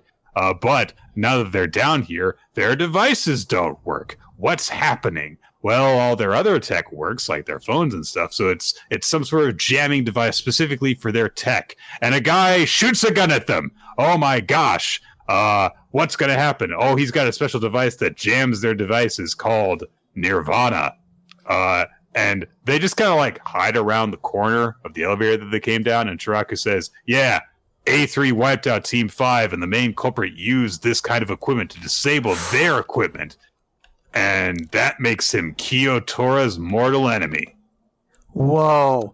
Dude, Nick, this guy's like a super big like counter to this guy I don't care about. Yeah. Holy shit. Who's not here right now. Dude, Nick, this new guy counters this dude I don't know. This is fucking wild. Dude, aliens area is popping off. This guy's got ears on a string, and he's like, I'm the Foreign Affairs 5 killer. That's what they call me. And Truck is like, I'll go confront him anyway. And they're like, but you don't have any devices and stuff. And Truck says, do you think I'm defenseless? And the guy says, your equipment won't work here. And Shiraku says, never underestimate the benefits of desk work involving tons of documentation, which is the least cool badass boast I've ever heard. He goes to shoot Shiraku, but the bullet gets sliced in half. Oh my god, it's the universe's top assassin from Tatsumi and Shiraku's first mission together. The guy who seemed definitely like he would be an anti-hero ally is now an anti-hero ally. Who could have seen this coming? I can't remember if we said that at the time. We were like, this dude's going to come back and be like, because yeah, it does feel like something that was very obvious. This is so wild and dumb. I like this motherfucker just shows up. Like, here's the thing. I don't know if this is supposed to be like a twist. Like, oh, Shiraku expected this. Like, because the way you read this chapter, Shiraku's like, never underestimate the benefits of desk work involving tons of documentation. Section 5 killer is like, I don't understand what you mean. Fires the gun. Bullet gets cut in half. Assassin guy shows up. So what does Shiraku's boast do to this? Did he use his documentation to hire him? Like, why is this guy here is the question. It is a very, like, it feels like something like, I feel like I missed a line or something, like something to explain. Cause like, was he that close with him before this happened? Like that he was just like, let me call my buddy, the #1 assassin. Like, let me just do that. He's like my friend. Like, I know we fought each other, but like now we're bonded. Like, yeah. Like now I got to talking with him. Turns out he likes a lot of the same things I like. We listen to a lot of the same music, to be completely honest, which I think is pretty cool. And really good. Yeah, it's important to be able to bond with someone because, like, having an interest is one thing, being able to share that interest with someone else is very important, though. Yeah. Sometimes I talk with people about stuff that they don't like, but they like to listen to me talk about it, and vice versa, and that makes us both appreciate it more. Yeah. Blue Box, Chapter 70. Don't you mean Boo Box, Nick? I mean, yeah, I guess. Chapter number 70. This one out of the way. Remember, the Spookmaster General's powers get stronger. Halloween. Yes. It's chapter number 70, an exciting event. Chinatsu is watering the cactus that I had to be told was a metaphor for her feelings for Taiki, because sometimes I'm not that smart. But these two chapters actually lead into each other quite well, because we get set up that there's going to be an autumn training camp. Wouldn't you know it, the clubs for badminton and basketball and rhythmic gymnastics are all going on the same trip. Ayame is the one who gets this. Very specifically, those three. I mean, it does make sense in that those do seem to be the only three sports at the school that they ever talk about. So they're probably the only three that are actually good. So I guess it does make sense that way. There's like a flag football club at the school as well, but they don't have nearly as much of a budget. So they're like, yeah, our school trip is just to, like, I don't know, go to the alley behind the school. We're gonna do a practice in a Wendy's parking lot. That's our field trip. Can we get Frosties after? No, absolutely not. That is not in the budget. Do you know how many of you there are? There's like 3 of you. I'm not going to buy 3. I'll be honest. Even if you kids shared like 7 kids to a Frosty, we still can't afford it. Like, you don't understand. We've spent a lot of money on gambling, and we just keep picking against you. It's very weird. You're the best teams in our school, but we're like, I mean, they're due. Like, they're due to fuck up. So Ayame sees this as a huge opportunity, because she's like, oh, hey, it's going to be a big group sleepover, essentially. So that means that I can get Chinatsu together with that upperclassman hottie, and I can help play matchmaker for Hinota and Hina. So she's like, yeah, that's right. I'm going to be totally awesome for people. But as she's kind of walking around with that thought in her head, she comes across Taiki, who is practicing at badminton, and she talks to his name is said later. I'll pick it up later. The shaved head captain guy, and she's like, "Hey, is he actually like good at this game?" And he says, "I mean, he might be one of the best on the team. He's probably the best first year that we've got, and he did beat Yusa last time too, which is new." So I asked, "What the fuck? Know about this?" And she's like, "Well, maybe he was wearing weights on his arms and legs when Hinota beat him." Stands too hard. But she's starting to notice that, hey, Taiki's kind of good at this sports thing. Oh, this won't cause complications in the future at all. No. But she grabs Taiki's attention while he's kind of busy thinking about badminton stuff. He specifically thinks about like, oh, Hyaryu's not like, he's not playing me at badminton. I want Senpai to notice me and help me get better at badminton stuff. But he gets grabbed and taken off to go and get some shuttlecocks, which both Hina and Chinatsu react to. Oh, that boy's going off somewhere with that girl. Nagisa puts a basketball in front of her face and it's like, this is your new face, which is... Oh, wait, that's not Nagisa. Sorry. I just assumed it was because they were being friendly with Chinatsu. And Matsuoka's personality had not really been established previously prior to this. This is what he does. He is like, yeah, you're a totally spacey airhead. And they're joking around and stuff. Yep. Ayame goes around with Taiki. She just keeps on talking about, like, I wish Yusa were here so I could dote on him. Jesus. You're not a good manager. She's like, I wish that I could sabotage my team. But what gets established is because she just like will casually talk to people as they're going down the hall. And she says hi to two different guys. And Taiki's like, oh, you're kind of popular. And she says, yeah, those are my exes. Like, but both of them, yeah. I dated that guy. And then later I dated that guy. And Taiki says, it must be nice to be in love so often. And Ayame says, it's not really about being in love all the time. When somebody tells you they like you, why not go out with them? I mean, I do turn down people who really are my type, which is hypocritical of her. And then Taiki's like, okay, well, if you're saying that, then what about you and Yusa? And she just like, these are two separate things. Listen to me. I know what I'm talking about.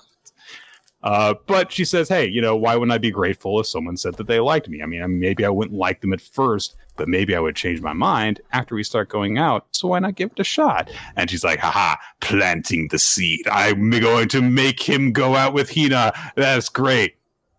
But, and Taiki, it says like, it's true. Someone saying that they like you definitely gets you thinking about them, which makes Ayame think like, oh, maybe he's way further along than I thought he was.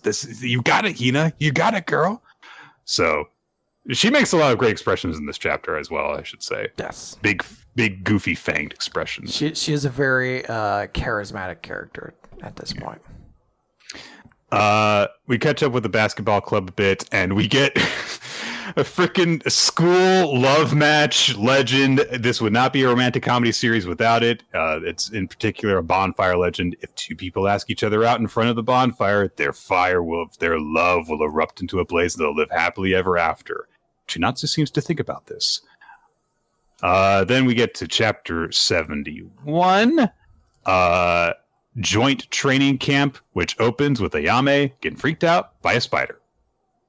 Yes. That's also kind of spooky for Halloween, Yeah. Spider! Oh!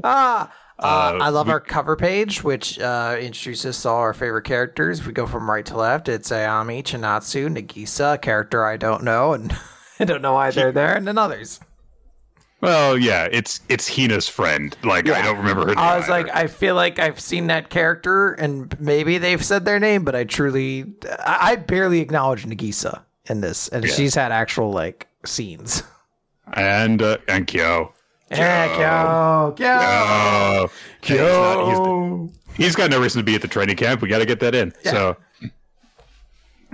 Chapter 71, we get just some scenes of just like the most sports stuff that we've gotten since Taiki's match with Yusa. Basically, just like hard training, running early in the morning, doing high knees and burpees and stuff in the gym until the entire badminton team is collapsed and exhausted. They're like, oh my god, and it's so boiling hot in here. And Taiki crawls over to the door to push it open so that they get a little bit of a breeze. And they see the basketball team jogging by, and Taiki spots Chinatsu seemingly chatting it up with Matsuoka, having a good time. Ooh. And then the freaking rhythmic gymnastics team just rides by on a bus. They're like, yeah. They practice at a gym that's too far away to run to, so they get to ride in a bus, which makes them kind of jealous. So, more practice. Taiki is doing his badminton-y stuff, and then he goes over to Haruyu and he's like, "Hey, can you partner up with me? I want to check if I've got this one move down." And Haruyu just says, "No way," and walks away. No explanation given. Fuck this.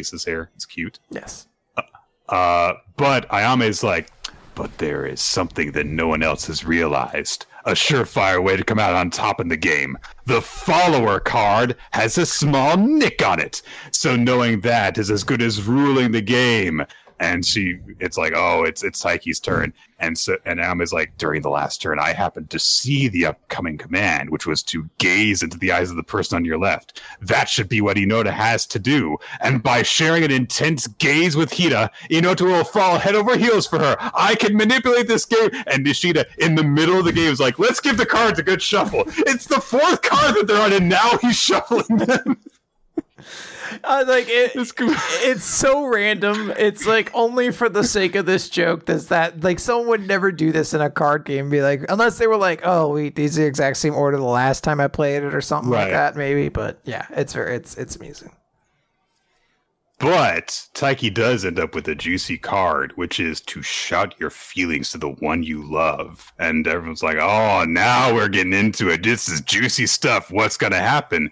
And Taiki is left to think about Chinatsu and Hina in this moment and ponder over like, oh, the one I love. Yes. And that's the chapter. Ooh, killer tofu. Good stuff. It's a good pair of chapters. Both yeah, I like them. It's, we're setting up some stuff. All right, Nick. So we didn't end this last time. We wanted to give you the opportunity to weigh in on whether or not you want to keep this around. Ginka and Luna. I mean, Ginka and Luna? We don't actually have to recap it. We can literally just give our thoughts on the first 3 chapters. Yeah, it sounds like a good idea. I really liked the 3rd chapter. By the way, I like this. I forget her name, but the Beretta. That's it. The girl who gets introduced, and I like that. We've got this shy, unconfident girl to go along with her very, very confident leads, and she actually sticks around too because she shows up in the next chapter as well. I still feel like this series is going to end in like 10 weeks or something like that. So I'm fine with continuing to read it. I would like to continue doing that. You would like to continue to read it, because I was gonna say let's skip it, because it as you said, I don't think it's gonna last particularly long, and I'd rather wait to see if it's going to before making that call, since we already have a couple of things. But we can do it. We can add to the recap and keep talking about it. I'm not gonna use. I may regret it, but. I may regret it, but I say, yeah, let's do it, and then I'll just feel worse when we have to say goodbye to it. Sure, why not? Cool. I mean, Aliens area is going to be gone any day now. That is true. It'll cut it back down. All right. Yeah, so good stuff. That's our Ginka and Luna recap, where we barely talked about Luna! Remember, Ginka and Luna! Flick, you get it. Quinn, I have a special puzzle for you. Ooh, I'm excited about this one. So we didn't talk about last week's chapter last week. We got to cover this back to back, which means I have a double length riddle for you. Oh my god, it's 12? It's 12 P's. All right, here we go. While portly, he was part of the progression. Then he partook in planets. Then he presented from a playhouse. His other persona dealt pain and palliation. It's a word I had to pick up for this one. Does he now have a pale pelt? This is Bray Wyatt. Super Bray Wyatt. Otherwise known as The Fiend. Otherwise known as Husky Harris. Otherwise that's right. As Mike Rotunda. Also possibly something else, but we might find out about that this weekend. Yeah. We'll see. I was like, let's see. Nick has a couple of things he could do. He could easily do either Andrade or Sammy Guevara, because those are big names going on right now. Yeah, but let's go for the one that's like more fun. Yeah. Nick, I have a game for you as well. I mentioned doing this before. We're going to test this. This is called Nick and Quinn Waste a Minute of Your Time. Cool. I'm going to set a timer for 1 minute. Okay. And I have a wrestler picked out. You need to guess who this wrestler is using only yes or no questions. Okay. Once the timer runs out, you get one more guess. Okay, so it's just a 20 questions kind of thing, basically. Yes, but you have only a minute to do it. So I'm going to start. I'm going to start it now. Are they an active wrestler? No. Are they a male? Yes. Were they in WCW? Primarily. No. Okay. Were they a WWF? Yes. Okay. Were they prominently active in the 80s? No. 90s? No. 2000s? Yeah. Yes. 2000. Yes. Mostly 2000s, maybe not. Were they WWF champion? Yes. Okay. They were world champion. Were they an Intercontinental champion? Yes. Were they European champion? Yes.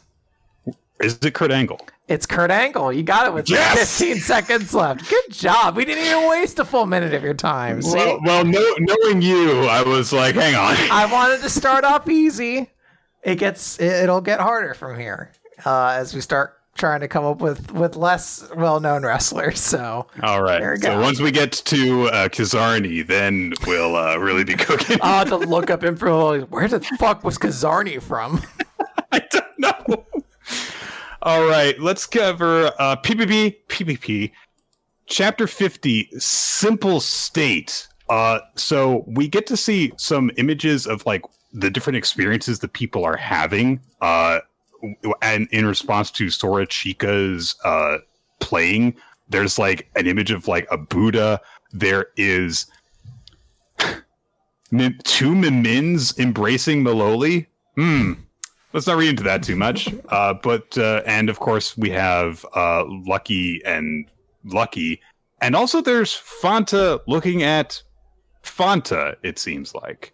But then the images fade as Sora Chica finishes playing, and everyone is just in stunned silence before applauding, almost as if they didn't actually enjoy it because they're just staring blankly because it was so overwhelming.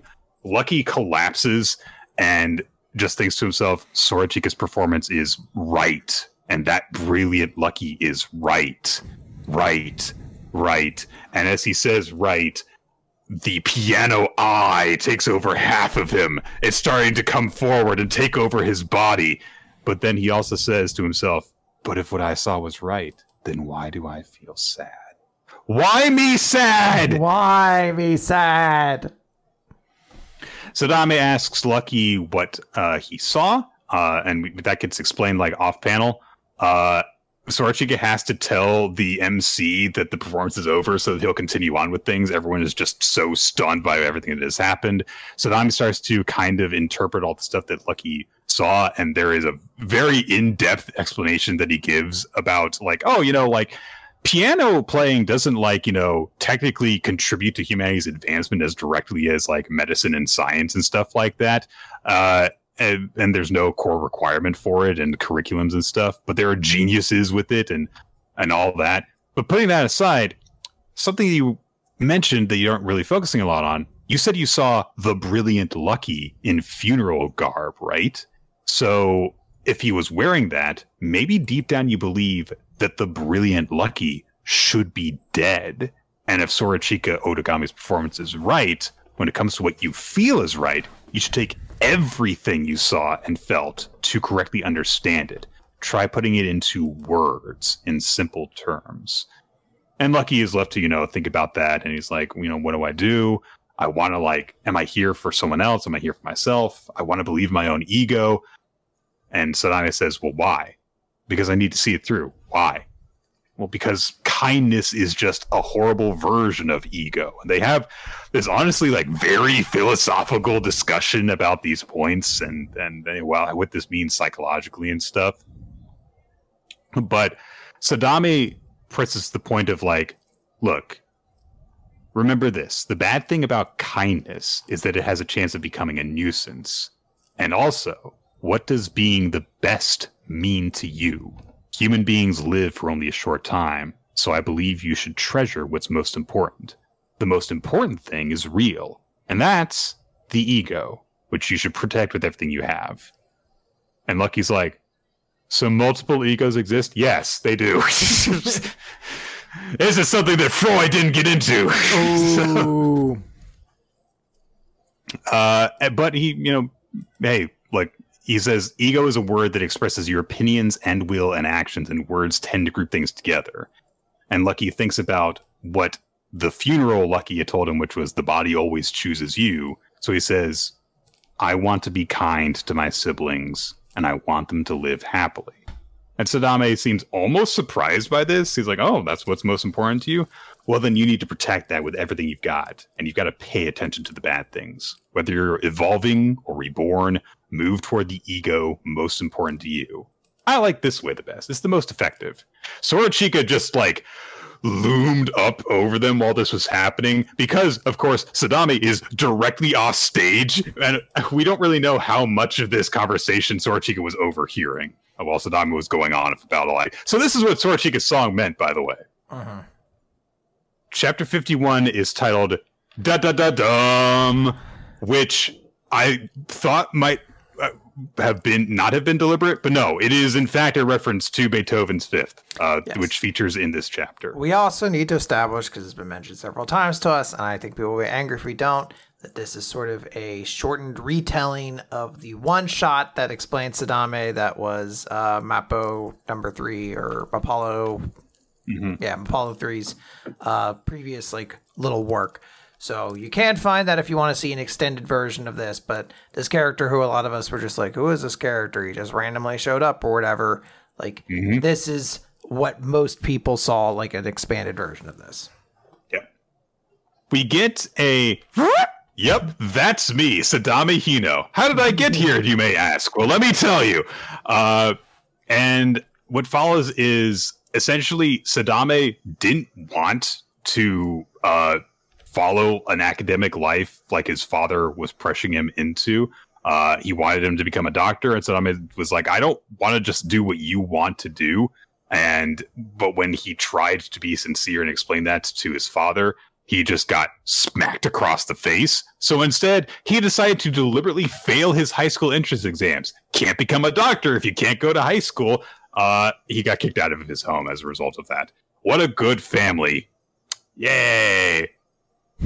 And over time, he just like kind of went from job to job to make ends meet. And he happened to come across Maloli when she was playing at an electronics store, and she was playing Beethoven's Fifth, and it shook him to his core.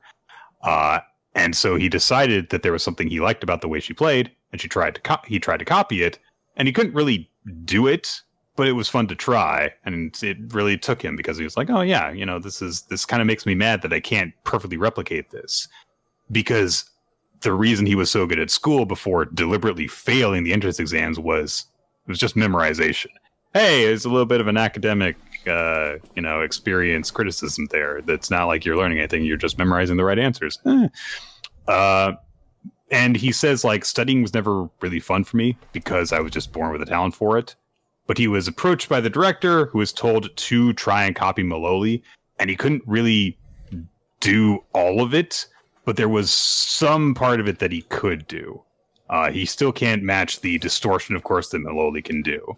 But he says, I can do one note like her after she's been helping to tutor me and stuff.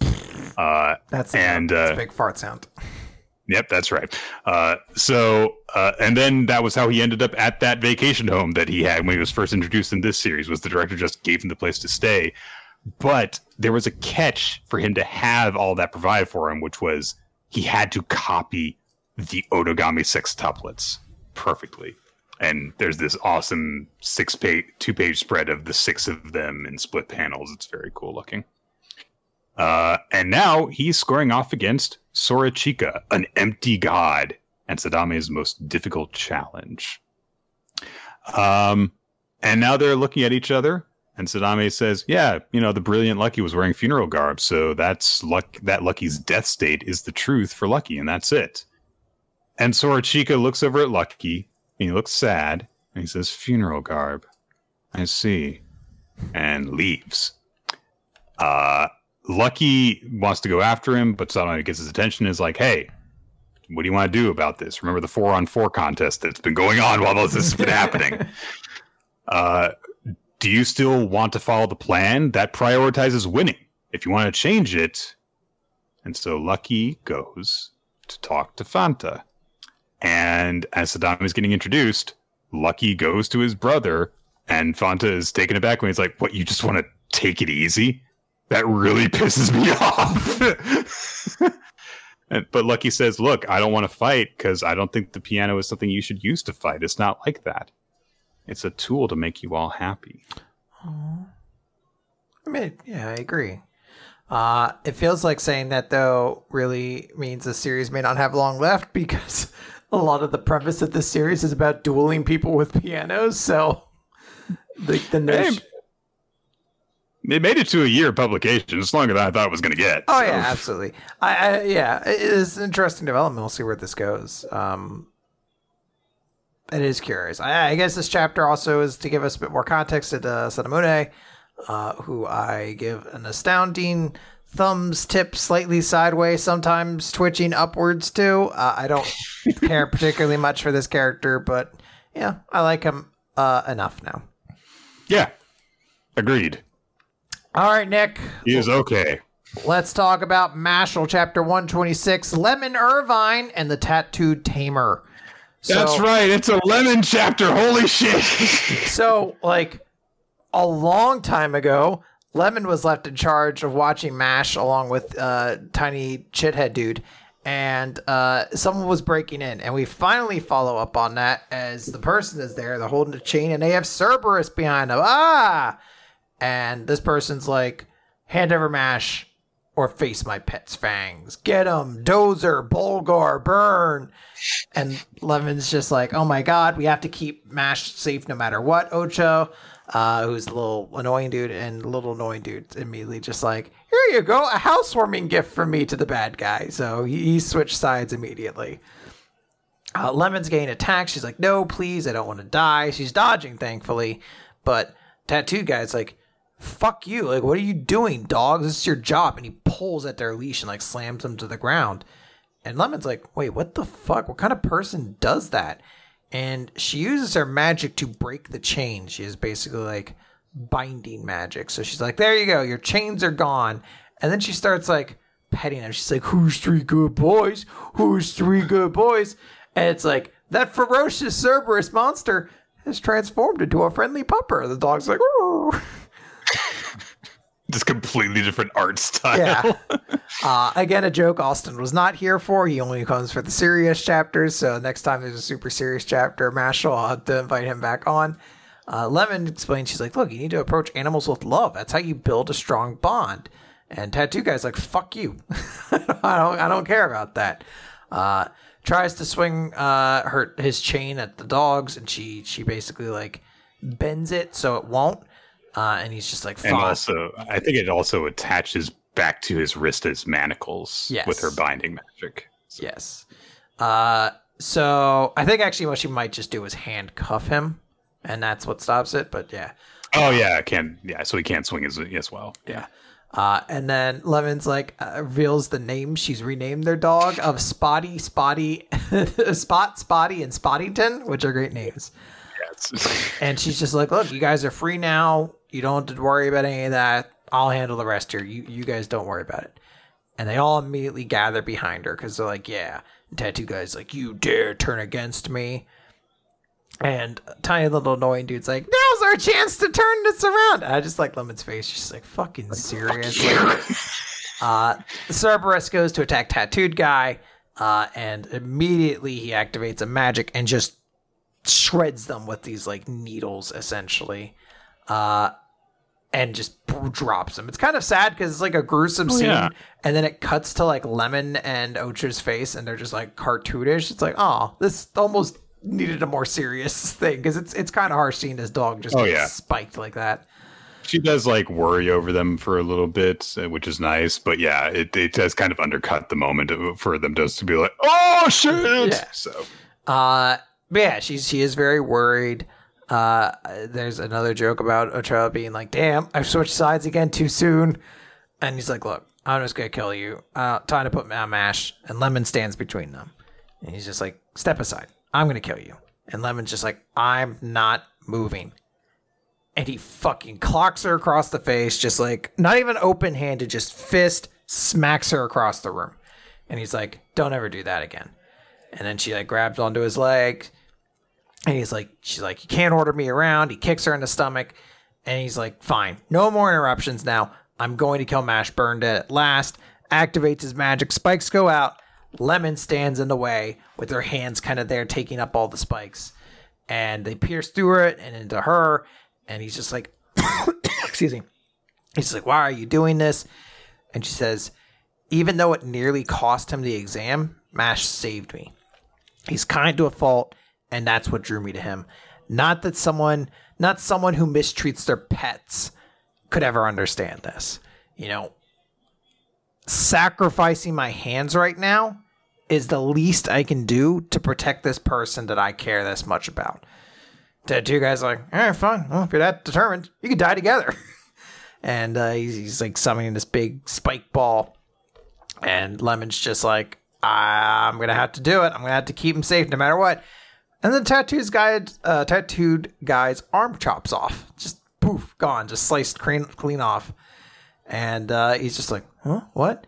And we just hear a voice say, a wise man once said, there is no sincerer love than the love of food. And as a lover of sweets, I can't help but agree. However, her love is equally deserving of celebration.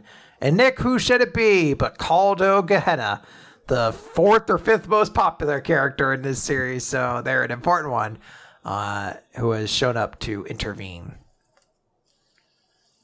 Where the fuck has this Lemon been this entire goddamn series? Like, this was great. Yeah. Just this very sincere moment where she's doing everything she can to protect MASH, and her love for him is not just some like, I love him. It's like, no, she goes over like, this is why I care about him so much, is because he was so kind to me. This is what she's willing to do in order to protect him when no one else is there to help. Against someone that far outclasses her, and we see some of the stuff that she brings to the table as well. You know, some of the uses of her magical abilities, and also just like, you know, her own just like personality not being used as a punchline, but like, no, she gets a freaking Cerberus on her side just by being herself and being nice to this dog that's being abused by its master. It's all very, very good stuff. Yes, and I would have loved to have this happen like 5 more times through the series up to this point, instead of it only just happening now. I'm glad we got something, I suppose. Like, there is definitely a part of me that could have like seen this have all happen, like the series run back, and like we didn't really get much of a scene for Lemon aside from like, oh, she protected MASH while I was recovering, but we never really cut back to that or whatever. Like, established that something happens there and she had to protect him is nice. I'm not like super excited Caldo Gehenna's there to save the day. Nah. But it's like, all right, fine. Something for him to do when we've kind of established what the other characters are going to be doing right now. Like, it's fine. Yep. All right. So, The Elusive Samurai, Chapter 79, Slapdash, 1335, and also we'll talk about Chapter 80, and they do kind of go together pretty well. Again, the whole thing, like, you mentioned that the guy with the girl on his breastplate looked a lot like the other guy, and now we get a scene that establishes his relationship with Tadayoshi, where he was encouraged to follow this path because it was good for Ashikaga, and they're dressed almost the exact same. They've got the same ear, the same hair, the same face. It's like, what is going on? These are not related characters. Are these not different? I don't understand. What is happening? Ayako is fighting him, and she is getting pushed back. Some of the random foot soldiers get in the way and help out. And Ayako says, you know, like, hey, you know, look, I'm big and rough and unruly like my father is. I'm not really the ideal woman for my lord, but he accepts me anyway. So my dedication to him is absolute. And she comes in and is going to kick his ass with a spear. And the soldier, you know, admires that she's got this wild fighting style. And this powerful will, and he's like, and I'm going to take all that and put it in my made-up waifu, because that's what I do.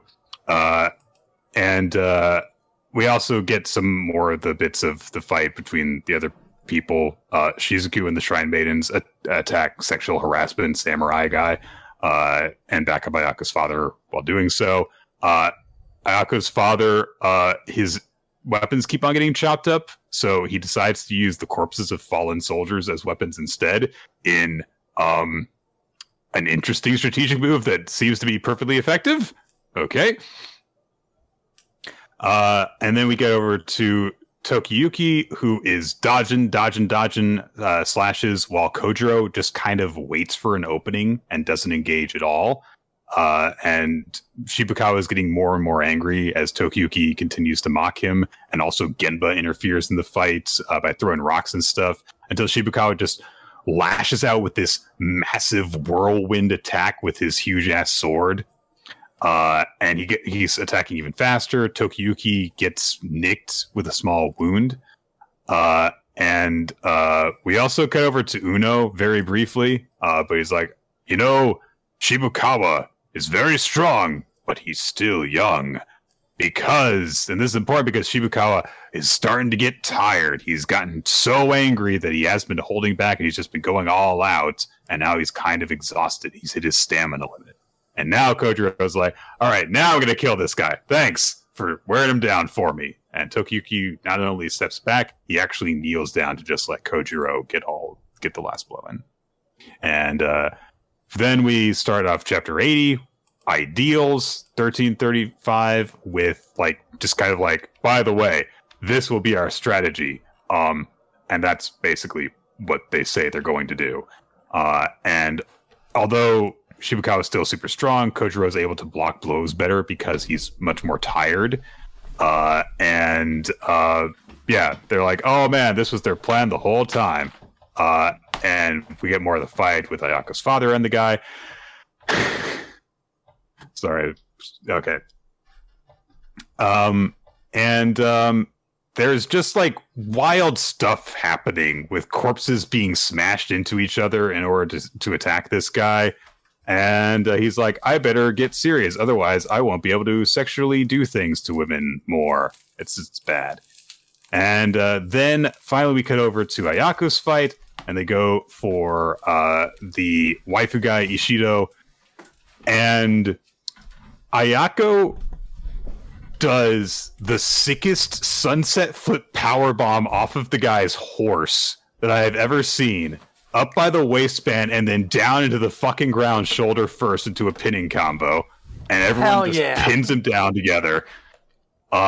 And there are immediately 4 guys who follow up with her, pinning each of his limbs down while Ayako holds a sword to his neck and she demands that he surrender. And he says, no, do it. You fight rough anymore and there won't be anything left of you. And Ayako says, who cares? I do this for my lord. So in his last moments, he's like, I have admired your unyielding struggle, but that was my downfall. Tsuruko will be jealous of me. But, when you spoke of Shizuku, I sensed a romantic rivalry. It's like, this guy's so weird. It's such a dopey, little section of this story, too. Anyway, he says all that. Ayako gets kind of embarrassed. It's like this weird moment. And then she cuts his head off. Well, she doesn't cut his head off. He cuts his head off using her sword. Yeah, he leans into the blade in order to do it. He's like, I was idolizing the ideal woman and pursuing the ideal martial arts in order to benefit Tadayoshi-sama so we could create an ideal world. And my entire life has been a struggle to reach the unreachable. Somehow, with his entire throat cut open, Kitty, he keeps on talking, which is incredibly impressive. And then he dies while thinking about his waifu. And he goes to an afterlife where he gets to watch her dance, it seems like. And Ayako's reaction is, what a strong man. Not what a strange man, just what a strong man. Yeah. That was Professor Peanuts. The Spookmaster General also has a cat.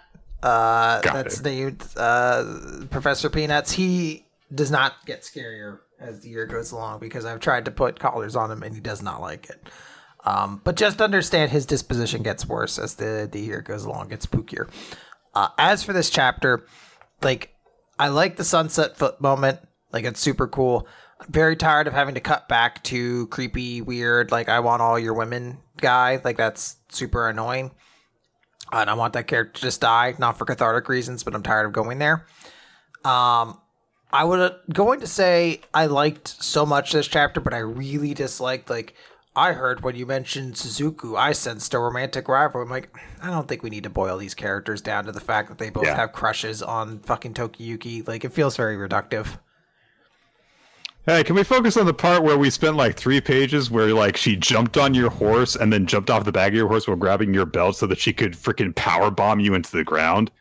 Yeah. So it's a romantic rivalry though. Instead, it's these 2 women are failing the Bechdel test and one of them isn't even there. So it's all right, man. Fucking, I don't think one achievement.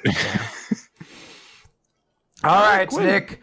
Let's end this by talking about Black Clover. Chapter 339. But Quinn, don't you mean Bulak Grocer? I don't know. That one was kind of okay. It was all right. I'll workshop it. Okay. I can't read it because I think it's Zetten. Page 339, Zetten. My mouse has also died. That's the title does kind of blend into the black and white of that particular panel. So we visit the healer guy that Asta had been told about before. His name is Fumuto Mikuria. I'm not going to remember this character's name. He is now going to be Bubblefish Man. And Bubblefish Man, incredibly plain looking, yes. I have to say. So, and Bubblefish Man literally has these like bubble koi water spirits kind of floating around, and he's just like, "Yeah, I'm a recovery genius. I healed him. This is so great. I healed your devil as well." Like, there you go. And Asta and Sabretooth reunite, and they hug, and they have such a great time. I always forget the the lines it takes to get from Sabretooth to this character's original name, so it always catches me for surprise when I say it too, but I do remember it eventually.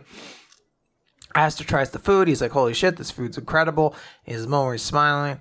He just gets really sad. He's like, I really have to get back home. Like, this has to happen. And he's like, Ryu, please, what can I do to get back? And Ryu's like, look, I get it, but if you go back now, you're not going to beat Lucius. Like, it's just not going to happen. And Asta's like, I won't know until I try. Please, I have to save him. I couldn't do anything to protect her. Like, everybody's just in pain, essentially, right now. And Ryu's like, nah, it's fine. You've got time. And Asta starts getting anxious. I gotta be so sure. You want me to train? I've been training for as long as I remember. I can't get any stronger than this. And Yami's sister slaps him across the face. I've forgotten the character's name.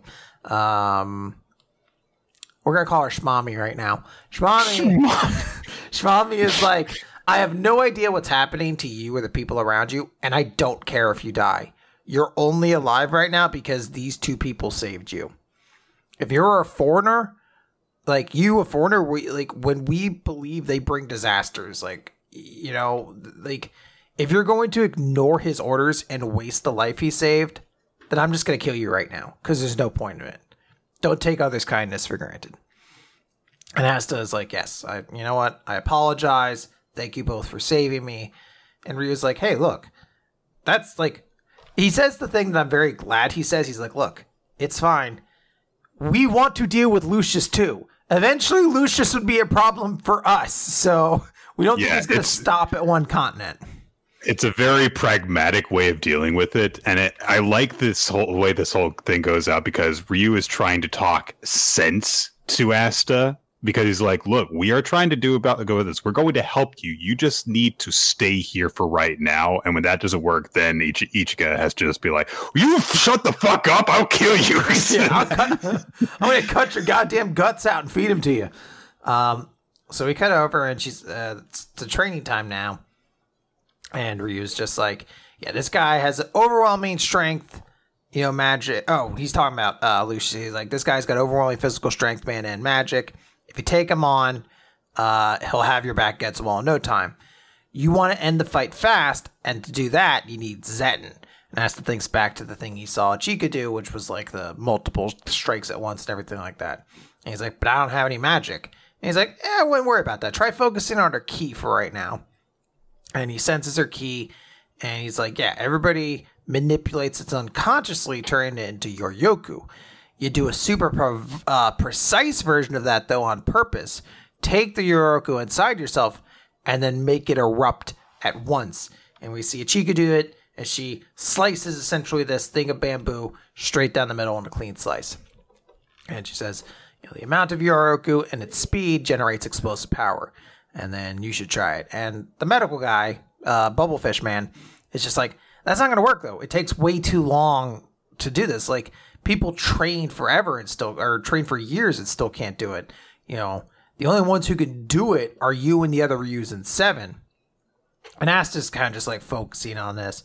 And Ryu's like, you saw how she used the ki, right? You have the devil. Anti-magic throws through you now. It's use that instead of your Yoku and give it a shot. So Asta focuses. starts transferring all of the anti-magic into him. He does his strike, and nothing really happens. Bullfish guy's like, yeah, I know, you can't really expect. And then cut over, the bamboo stalk is not just split in half, it's like disintegrating, like ripping straight down and like burning across. And everyone is shocked, except for Yuya, who's just like, yep, you rule, dude. All right, you already have a solid foundation. You just didn't know how it was done. So get out there and pick up more experience. And Asta just says thank you to Ichika, and he has a genuinely very grateful face as he says, I can still get stronger. And he seems very, very authentically happy about this. And Ichika's just like scowling as he's like, thanks in advance for all your help. She's just like, fuck you, you shithead. Yeah. Yeah, it was a good chapter. Like, I really like the way that this technique was illustrated, and it's cool because you see in a moment like, okay, here is how it works by default, and here is how it works for Asta. And it's just very concisely explained, like, this is why it works differently. You're not using magic, you're using anti-magic, but because of the experiences you already have, you can use these techniques, and here is the difference in how they manifest and stuff. I think we didn't really need Bubblefish Guy here for any of this other than just like, I healed your buddy, and then he could have just gone away. But other than that, a very good chapter, I think. Yeah, I think this was a very, very good one. That's going to wrap up this very packed episode of Wicca Manga Recap. Yep, there is no One Piece this week, so we get to end basically just on time. Favorite series and MVP? MVP for me is definitely Lemon. Like, that's an easy one for me. Favorite series is a little harder. I liked a lot of them. I guess I kind of want to give it to Black Clover. Not because I think Black Clover was necessarily the best chapter this week, but I want to give some credit to that moment of Asta thanking Ichika. There was like this very genuine emotion that was carried through the art that I found very, very cool and very, very appreciated. Like, Asta really does seem so thankful to finally have not hit a limit, that he was like, I can't beat this guy, and I've trained all this time, I'm never going to get stronger. Like, to see that there was an opportunity for him to still grow and how thankful he was, it was very sweet. Yeah, this is the kind of reaction that you wanted to have in response to the characters hitting this major low point. I'm really glad that we got this set of chapters leading to this moment from Asta, where, yeah, he's not only experiencing his new environment, but he's also got this huge thing burdening him, and he's really worried that he's just going to fail because he can't get any stronger. It's the reaction that I wish one of the other Black Bulls had. Just one of them, instead of all of them being like, everything's gonna be okay. Yeah. But my MVP is also going to be Lemon, just because was incredibly caught off guard and very pleased by the way that things happened. I think my favorite series this week is going to be Undead Unluck, because it was just a bunch of really cool, huge moments that happened in a row, combined with some cool character stuff that was happening. Yes, immensely so. The audience, by the way, picked Undead Unluck and Lemon. They matched you completely. So, Nick, the voice of the people this week. Yep, up until all the Halloween stuff happens as we proceed further into the month. Guys, but we're in the spooky season. Woo! Thank you all for joining us for this long edition of Weekly Manga Recap.